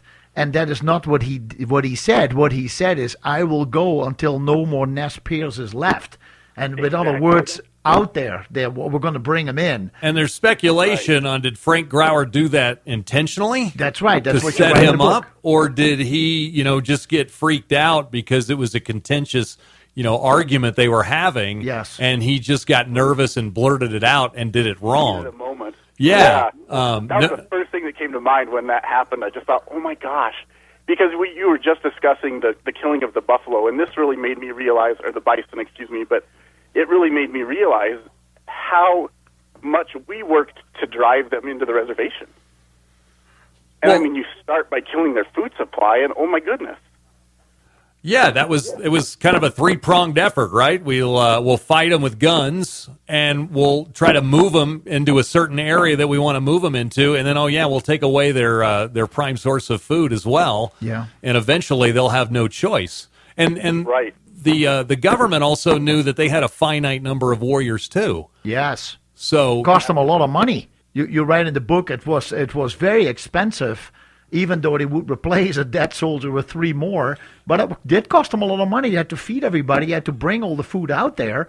It was expensive for them. And I think that was part of the frustration on the part of the U.S. government. They're like, man, why can't we? There's like 45 million Americans when this is going on. Wow. There's roughly about 25,000 Lakota. And then at this point, in like 1876, they're not fighting 25,000 Lakota. They're only fighting a few thousand between Sitting Bull and Crazy Horse. Yes. So the frustration on the part of the American government is just so they're like, why can't we get these few thousand of Lakota onto the reservation? And so every day they're out there trying to get them. Yeah, it's costing more money, and it's also costing lives because they're losing soldiers. The only other comment I had was just that I really feel like the book inspires us to not only never forget, but to do better. That's good. Hopefully we'll always do better. Yeah, and you know what? One of my big things about this book is I want to keep the conversation going. Don't they say we're doomed to repeat the history we forget? And so just to have this, just to still be talking about this, I think is important. And so that's why I hope, if anything, this book will keep the conversation alive. Absolutely. Yeah. So thanks, Dustin. Good stuff. Again, I really appreciate that. Thanks You're for reading the welcome. book. Yeah, you bet, Dustin. Bye-bye. There is a question from the text line, and it is, which tribe did they give blankets that had smallpox infested in it? Yeah, and I don't know that they gave them to them intentionally with the smallpox. They traded a lot. Down along the Missouri River, they would trade, right? They would trade goods. The Indians would come in, and they would trade a bunch of their goods. That's how they got blankets. That's how they got canvas. They didn't always use buffalo in the 1870s. Sometimes they would have canvas lodges because they would have traded. That's how they got a lot of their weapons and things like that, rifles. They'd trade for them. And so at one point, they got these blankets that somehow had smallpox in them, and that killed out a lot of the Lakota. I don't think the white man necessarily knew that the smallpox were in the blankets and they were using that to try to kill off the Indians. But that was one of the concerns of the Indians, was always getting a disease from the white man. That's why they stayed away from him on like the Oregon Trail. That's right. At the beginning when these wagons start coming through, they hold back. They like, careful. You don't. The leaders were telling the warriors, hey, don't intermix because you don't want to bring their diseases back to our lodges. Yeah. So they knew that, and they tried to kind of keep their distance. But eventually there were so many of the people coming out west that they couldn't avoid the white man. But yeah, at one point a bunch of blankets got offloaded off a ship on the Missouri River and got traded into the tribes, and they had a real bad problem with smallpox. Disease was obviously not just a thing the Indians had to worry about at that time. The white man had to worry about disease as well. Yeah. We have to start talking for a moment for those people who have tuned in a little bit late. Dave Wooten is my guest on Gesundheit with Jacobus this morning. We're talking about his book. I highly recommend you get it. It's called Crazy Horse, Where My Dead Lie Buried. It is available on Amazon, and at this point, easily. You can also go to the website, which is crazyhorsetours.com, $16.75 or 95 cents. It's really inexpensive for an amazing read. I highly recommend that you support this this effort, and Dave is putting in so much time also taking people to the battlegrounds and that area. The Crazy Horse Tours is all part of it. So check that out on your website and learn more. But before we go into the break, tell people what made Crazy Horse so fierce in battle. He had a vision during his vision quest when he was young. Yeah, I think because he didn't believe he would die in battle. So that made, that helped, right? Because he did not believe that he would die from guns or arrows on the battlefield. When he was a very young warrior, and all of the young warriors would seek visions when they were young, Vision quest, from Wonka Tonka, the great mystery, that would guide them for their lives. And so Crazy Horse had this vision as a young man that said, you're not going to die on the battlefield. You're actually going to die from being held by one of your own. And you're going to die being stabbed by a white man. Yeah. And he even carved that. I've seen the image at Deer Medicine Rocks. Yeah, that's amazing. Been right I there saw that. at Deer Medicine Rocks, which is in Montana, out there, just across the border from Wyoming. He carved it into the side of the little sandstone wall there, and he thought his whole life he would die from the white man. So I think that helped him in battle. Because he didn't believe he was gonna die there, and he had like never was. He had like 8 horses shot out from under him, and he was never injured in a major way in a battle. Yeah, but he always thought he was going to die by being stabbed, and in the end, he was being held by Little Big Man while he got stabbed by a white soldier. Yeah, another jealous ally that became an enemy almost, jealous of the popularity that Crazy Horse had all this time. And they used to be good friends too. That is just fascinating. To have that vision and trust that so much because of your spirituality, and just go out and ride in the front of every time going to battle because he doesn't care. He's not going to get killed by guns. And really believed it. Yes, totally true. Stay tuned. We'll be right back. I really wanted to talk this after we just closed out talking about his vision quest, Dave. Good morning to you. His vision that he did as a very, very, very young warrior. He had the vision that he was never going to be hurt in battle, that he wouldn't die in battle, let me say it this way, but that he would eventually die by a knife and while he was being held by one of his own. And that is exactly what happened. It's one thing, too, to get a vision, right? But it's another thing to live your life honoring that vision, to actually really believe it. Because I would think that, there'd be a big part of you thinking, well, okay, I got that vision, but is it really true? Is it really going to happen like that? Yeah. And he completely embraced it and lived his whole life honoring that and thinking that, that is exactly the way my life is going to go. I guess that's what Dustin was trying to say, the amazing faith that Crazy Horse had in himself. Tremendous amount, yeah. And responsibility feeling. For his people. For his people, and even for his wife. Yeah, absolutely. But more for his people than for his wife. And part of it was because his wife would say, you have to take care of the people, don't worry about me. And that was like something that brought it down for him. But if he had to choose, for a while, he was actually talking about things that would affect his wife. But he realized that his tribe was the most important because he was losing some of the grip after people started to starve. And he says at one point, too, though, you're my people, too. That's right. So he That's did right. feel, That's responsibility to her. But you can imagine, try to put yourself in the shoes of Crazy Horse. He's got all of these things pulling at him. Yes. You've got a sick wife. Obviously, you're a husband. You're going to want to take care of her. But at that same time, wow, I can't spend the time with you and taking care of you because I've got all these people that I've got to take care of. I got to feed these people, and we've got no food. Yes. Over here, I've got people wanting to kill me. I got the soldiers trying to kill me, so I got to deal with that. So he had a lot of things coming at him at one time. And then during the last 4 months of his life, especially like in the last month before he died, he went almost a month without sleep. Oh. So you can imagine how that played in to how it all went down in the end, too. He could not sleep.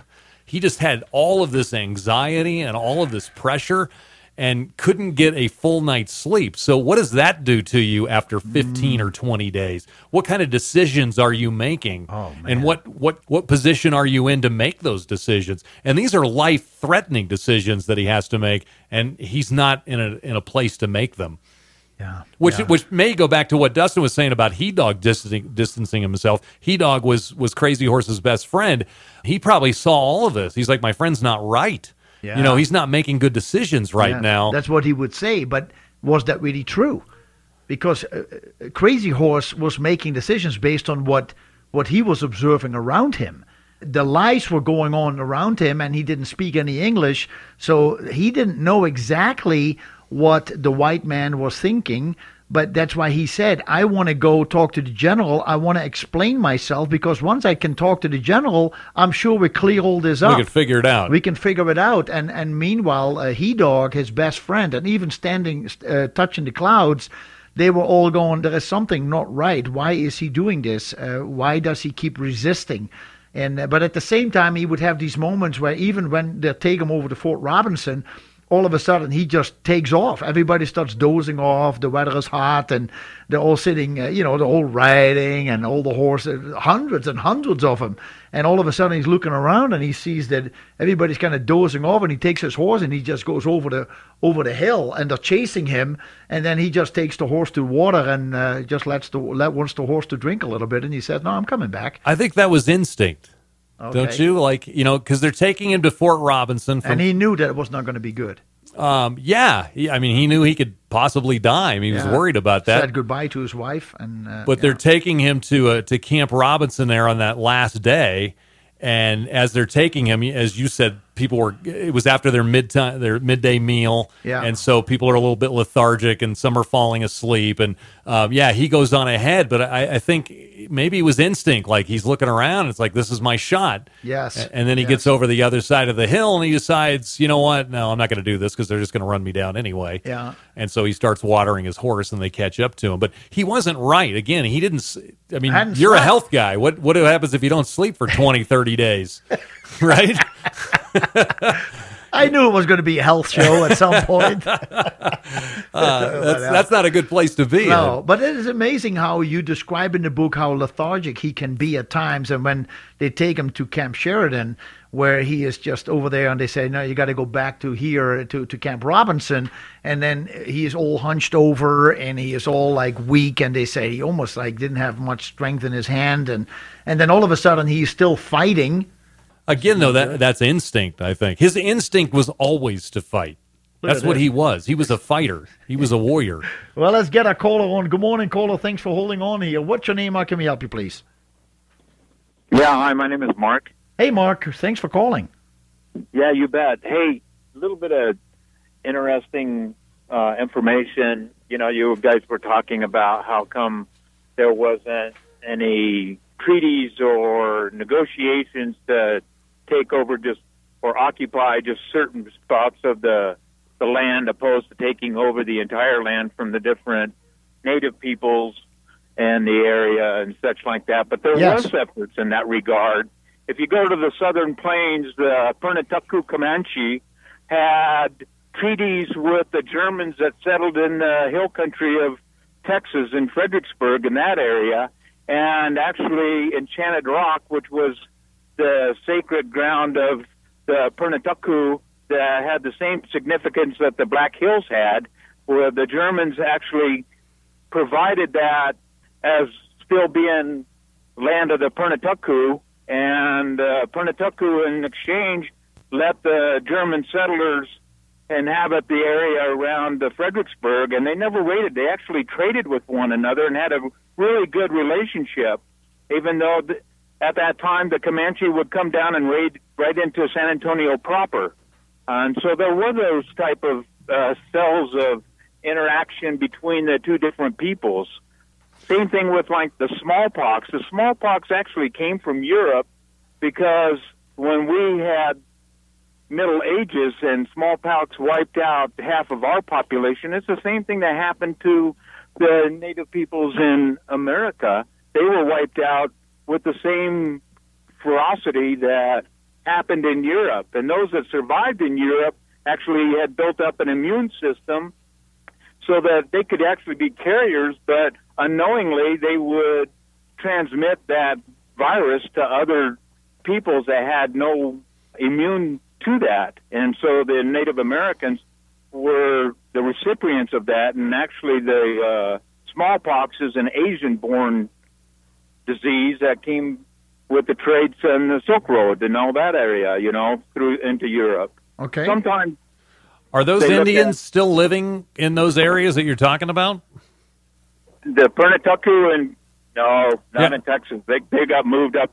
Actually, the Pernatuku are who Quanah Parker are, and Quanah Parker ended up in around Fort Sill, Oklahoma, and Quanah Parker was also a senator of the United States for Texas. He was probably one of the first Native Americans to be in the U.S. government system. Okay. Yeah, there was a lot. I mean, there was a big faction of people in the East when all this was going on that were pro-Indian. They were trying to figure out a way to assimilate, and how do we, they called it the Indian problem. But like, what do we do with these people that are out on the plains? Again, there's 45 million Americans. There's 25,000 Lakota. What do we do? So the Indians had a lot of advocates in the East, but obviously there were more people on the other side. And what gets portrayed over here is that the evil white man. It wasn't that way.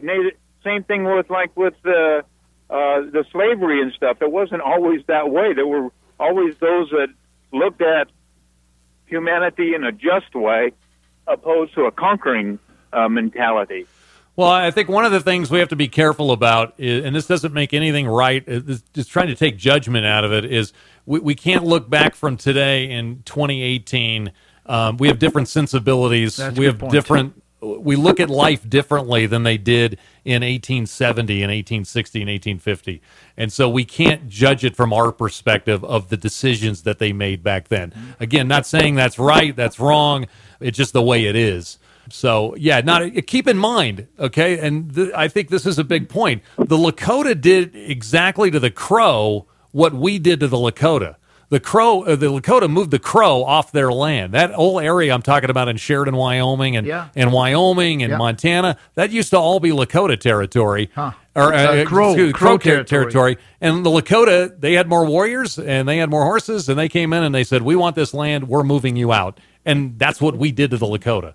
Mark, I can tell you really are passionate about this and that you've read a lot about it. And I see Dave scratching his head, but how many books am I going to write about all this? But it's a great call. I thank you for your call. We have about 10 minutes left, Mark. There's a few things we want to wrap up about the show. So thanks for the call, and I appreciate your insights.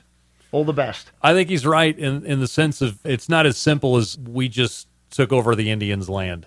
It's not that simple. There's so many more levels to it than that. Well, like you mentioned, the Lakota themselves were warriors. They were trained as warriors. So there was fighting, there was killing of other tribes. There was a lot of responsibility too. You mentioned obviously Crazy Horse was also a family man, and the way it worked over there, that the children had to be raised, and sometimes there was more women than men, and so sometimes men would have more wives if they could take care of them. Some wives, even Black Shawl, his wife says, when she was so sick, she says, "I cannot really be a wife to you right now for everything that I should be doing as a wife. So you should look at somebody else." And I know there is this girl standing outside the tent, and she can take care of you. And her name was Nellie. And so all of a sudden, he has a second wife. So it is a very interesting dynamics. And like you say, if we would look at that right now, we would say, wait a second, there's a couple of things not right over here. But we got to try to invest our thoughts into what was going on in 1877, 1840, 1877, Which is hard for us to do because we didn't live then. Yeah. Yeah, we don't know that time. Just like they don't know cell phones and computers. No. So they would make judgments probably on us on some of the decisions we make. Yeah. Not knowing that. It's hard. So we got to be careful, I think, always when we'll look at history that way and judging people based on our sensibilities today. Yes. It's a completely different time. So the last 3 months, your last 3 or 4 months of Crazy Horse's life, in Dave's book, Crazy Horse, Where My Dead Lie Buried, I highly recommend you get the book. And go to his website, crazyhorsetours.com, to get more information. Your last chapter, your real chapter, it's 26. It's called Killed by Too Much Talk. And this is what was part of the things we were just talking about with Mark, is there was really just a misunderstanding, misinterpretation, mistranslation what was going on. People would just talk, and the gossip goes around, and all of a sudden the fact that Crazy Horse was so revered, people were fearing him and respecting him, and they were in awe with him that this man had done so much for the Lakota, and all of a sudden you see these different Lakota tribes literally go against him because they think, oh, this is what he wants. And like you say, he hadn't slept for like 20 days, so he was weak. He wasn't making that much sense, but he was still a very, very intelligent, deep, spiritual person in the way he said things to the general or to the colonel or the captain or the lieutenants. He really was, in my opinion, when he spoke, he was very well spoken. I think, though, in the end, one of the reasons people started to distance themselves, and we're talking about the regular people, not like some of the leaders. Okay. But I think they saw this in him. They weren't sure of him. He was acting very uncrazy horse-like, and that made them nervous. And they were afraid. They didn't want to get attacked by soldiers anymore, and they didn't want to fight the white man anymore. And so Crazy Horse, he hasn't slept in 20, 30 days. There's a lot of pressure coming on, and I think the people are like, hey, I don't want to be a part of that. Just like we talked about He-Dog earlier, his best friend. I think they're like, hey, I'm moving my lodge, not because I don't believe in Crazy Horse anymore, but he's making me really nervous right now, and I don't want to be caught up in this, so I'm coming over here. Mm-hmm. And I think that's why he lost a lot of his support at the very end. And then, of course, with the leaders in the different tribes or different bands that were there, like Red Cloud and Spotted Tail, it was all about politics. They wanted to be recognized by the army as the top Indians. Yes. And they didn't like the fact that they had to step aside because Crazy Horse was here. Yeah. Because as Red Cloud said, it's my agency. Yeah, it's the Red Cloud agency. Right? That's right. Spotted Tail. It's the Spotted Tail agency. So who are you to be making decisions on what goes on here? This is mine. And this whole time, Crazy Horse was waiting for his own reservation. One of the reasons he came in was because they promised him, again, there's that word promise, they promised him a reservation of his own that they were going to put out in the Powder River country where he was, where he lived, and that was where he was going to live on the reservation. How big would a reservation be, approximately? It's not very big. I mean, they would vary, but I mean, when you have an entire area of half of South Dakota, half of Wyoming and parts of Montana, and then you distill that down to a few 100,000 acres. What does that make you feel like, right? Yeah, sure. I mean, it's pretty small. Yes. It's a small area compared to what they were used to. Right. And again, the reservation represents, before you come to the reservation, you can do whatever you want. I can go there if I want to. Yeah. I can hunt today if I want to. You make all your decisions. Yes. When you come to the reservation, those decisions are starting to be taken away from you. Nobody likes that. Nobody wants that. No. Especially for a person who's been in charge of making all the decisions. Imagine what that would be like. I mean, just for a regular person coming to the reservation, imagine what it is like for one of the leaders when they're suddenly not really a leader anymore. Yeah, totally. That's what Sitting Bull really had a rough time when he went to the reservation, because it's like, you're not the guy anymore. The agent's telling him, I'm calling the shots. Yes. Not you. Mm-hmm. They had to lay down their weapons. Yeah. And one thing that Crazy Horse was worried about, that they would have to cut their hair, but I see a lot of photographs, and it looks like the natives still have a lot of long hair. What was the scoop with the hair? There is braided hair, and there is loose hair, and there is the pony tails. The ponies' tails were braided and loosened. What is the symbolism of that? One of the things that happened when the Indians went to the reservation, there was an Indian school in Pennsylvania, Carlisle. It was the Carlisle School in Pennsylvania. And many of the younger Lakota were shipped out to this Indian school. And one of the first things they did, they would cut their hair, they would cut those ponytails off, and they would not let them speak Lakota. They would make them start trying to learn English. It's Into the West? That's part of that. Yeah, part of that, yes. Bury My Heart at Wounded Knee. Got to watch that movie. If you like Into the West, Bury My Heart at Wounded Knee. Great movie. Mm-hmm. And there's a scene that shows this. But yeah, they shipped them off to these schools, the younger Lakota, because they wanted to take the Lakota away. They called it Kill the Indian, Save the Man, is what they called it. And so, inside, they basically wanted to make the Indian like the white man. And as we talked about earlier, when you put them on a reservation, you're taking away their purpose. There's got to be a reason for you to get up in the morning. And when they moved to the reservation, that was all taken away, which is why it was such a sad place. Yes. When you take away anybody's hope, anybody's desire to make a better life for themselves, Yes. it's sad. It doesn't work. And Crazy Horse says, I would rather die a Lakota than giving Yes. up my traditions and everything I've stood for and fought for and what I've lost in all these years that I've been a warrior. I'd rather die right now than that I be submissive to something people who don't understand us and simply put us in a box till the end of days. Even though many of them live, or several of them live to be 90. I think Red Cloud was 89 when he died. And He was He-Man, around. He-Dog was like 92. They lived quite a while. Yeah. One of the things that Crazy Horse says in my book is while Red Cloud and Spotted Tail chose to basically give up and move to the reservation, and Crazy Horse decided to continue fighting the white man, he says, moving to the reservation is to die. Staying out here and resisting the white man and choosing to fight, I'm living. That's choosing to live in his mind. Whereas going to the reservation, that's dying. So and given that choice, what would you do? I'd fight. I want to live. Because that's all you know. And that's all you feel proud of. And you go like, this is what I need to stand for. Wow. Dave, I can't believe we're at the end of the program. Yeah, that went fast. Thank you for having me on. This has You're been great. so welcome. Yes, I wish you all the best with the book, Crazy Horse, Where My Dead Lie Buried. There was a few copies at the Gesundheit Nutrition Center. I don't know if they're still there. There is books coming to the local bookstores, but they're not there yet. Amazon.com. Amazon.com, or go to the website Crazy Horse Tours. And maybe if you really like this show, folks, today, sign up. Talk to Dave about going on one of those tours. Give yourself a break for 5 days and learn and live and walk in the area where all this happened that's written in the book. I really appreciate all of you tuning in today. I wish you all the best and a good week. And next week, we'll be back for more of Gesundheit with Jacobus. Talk to you then.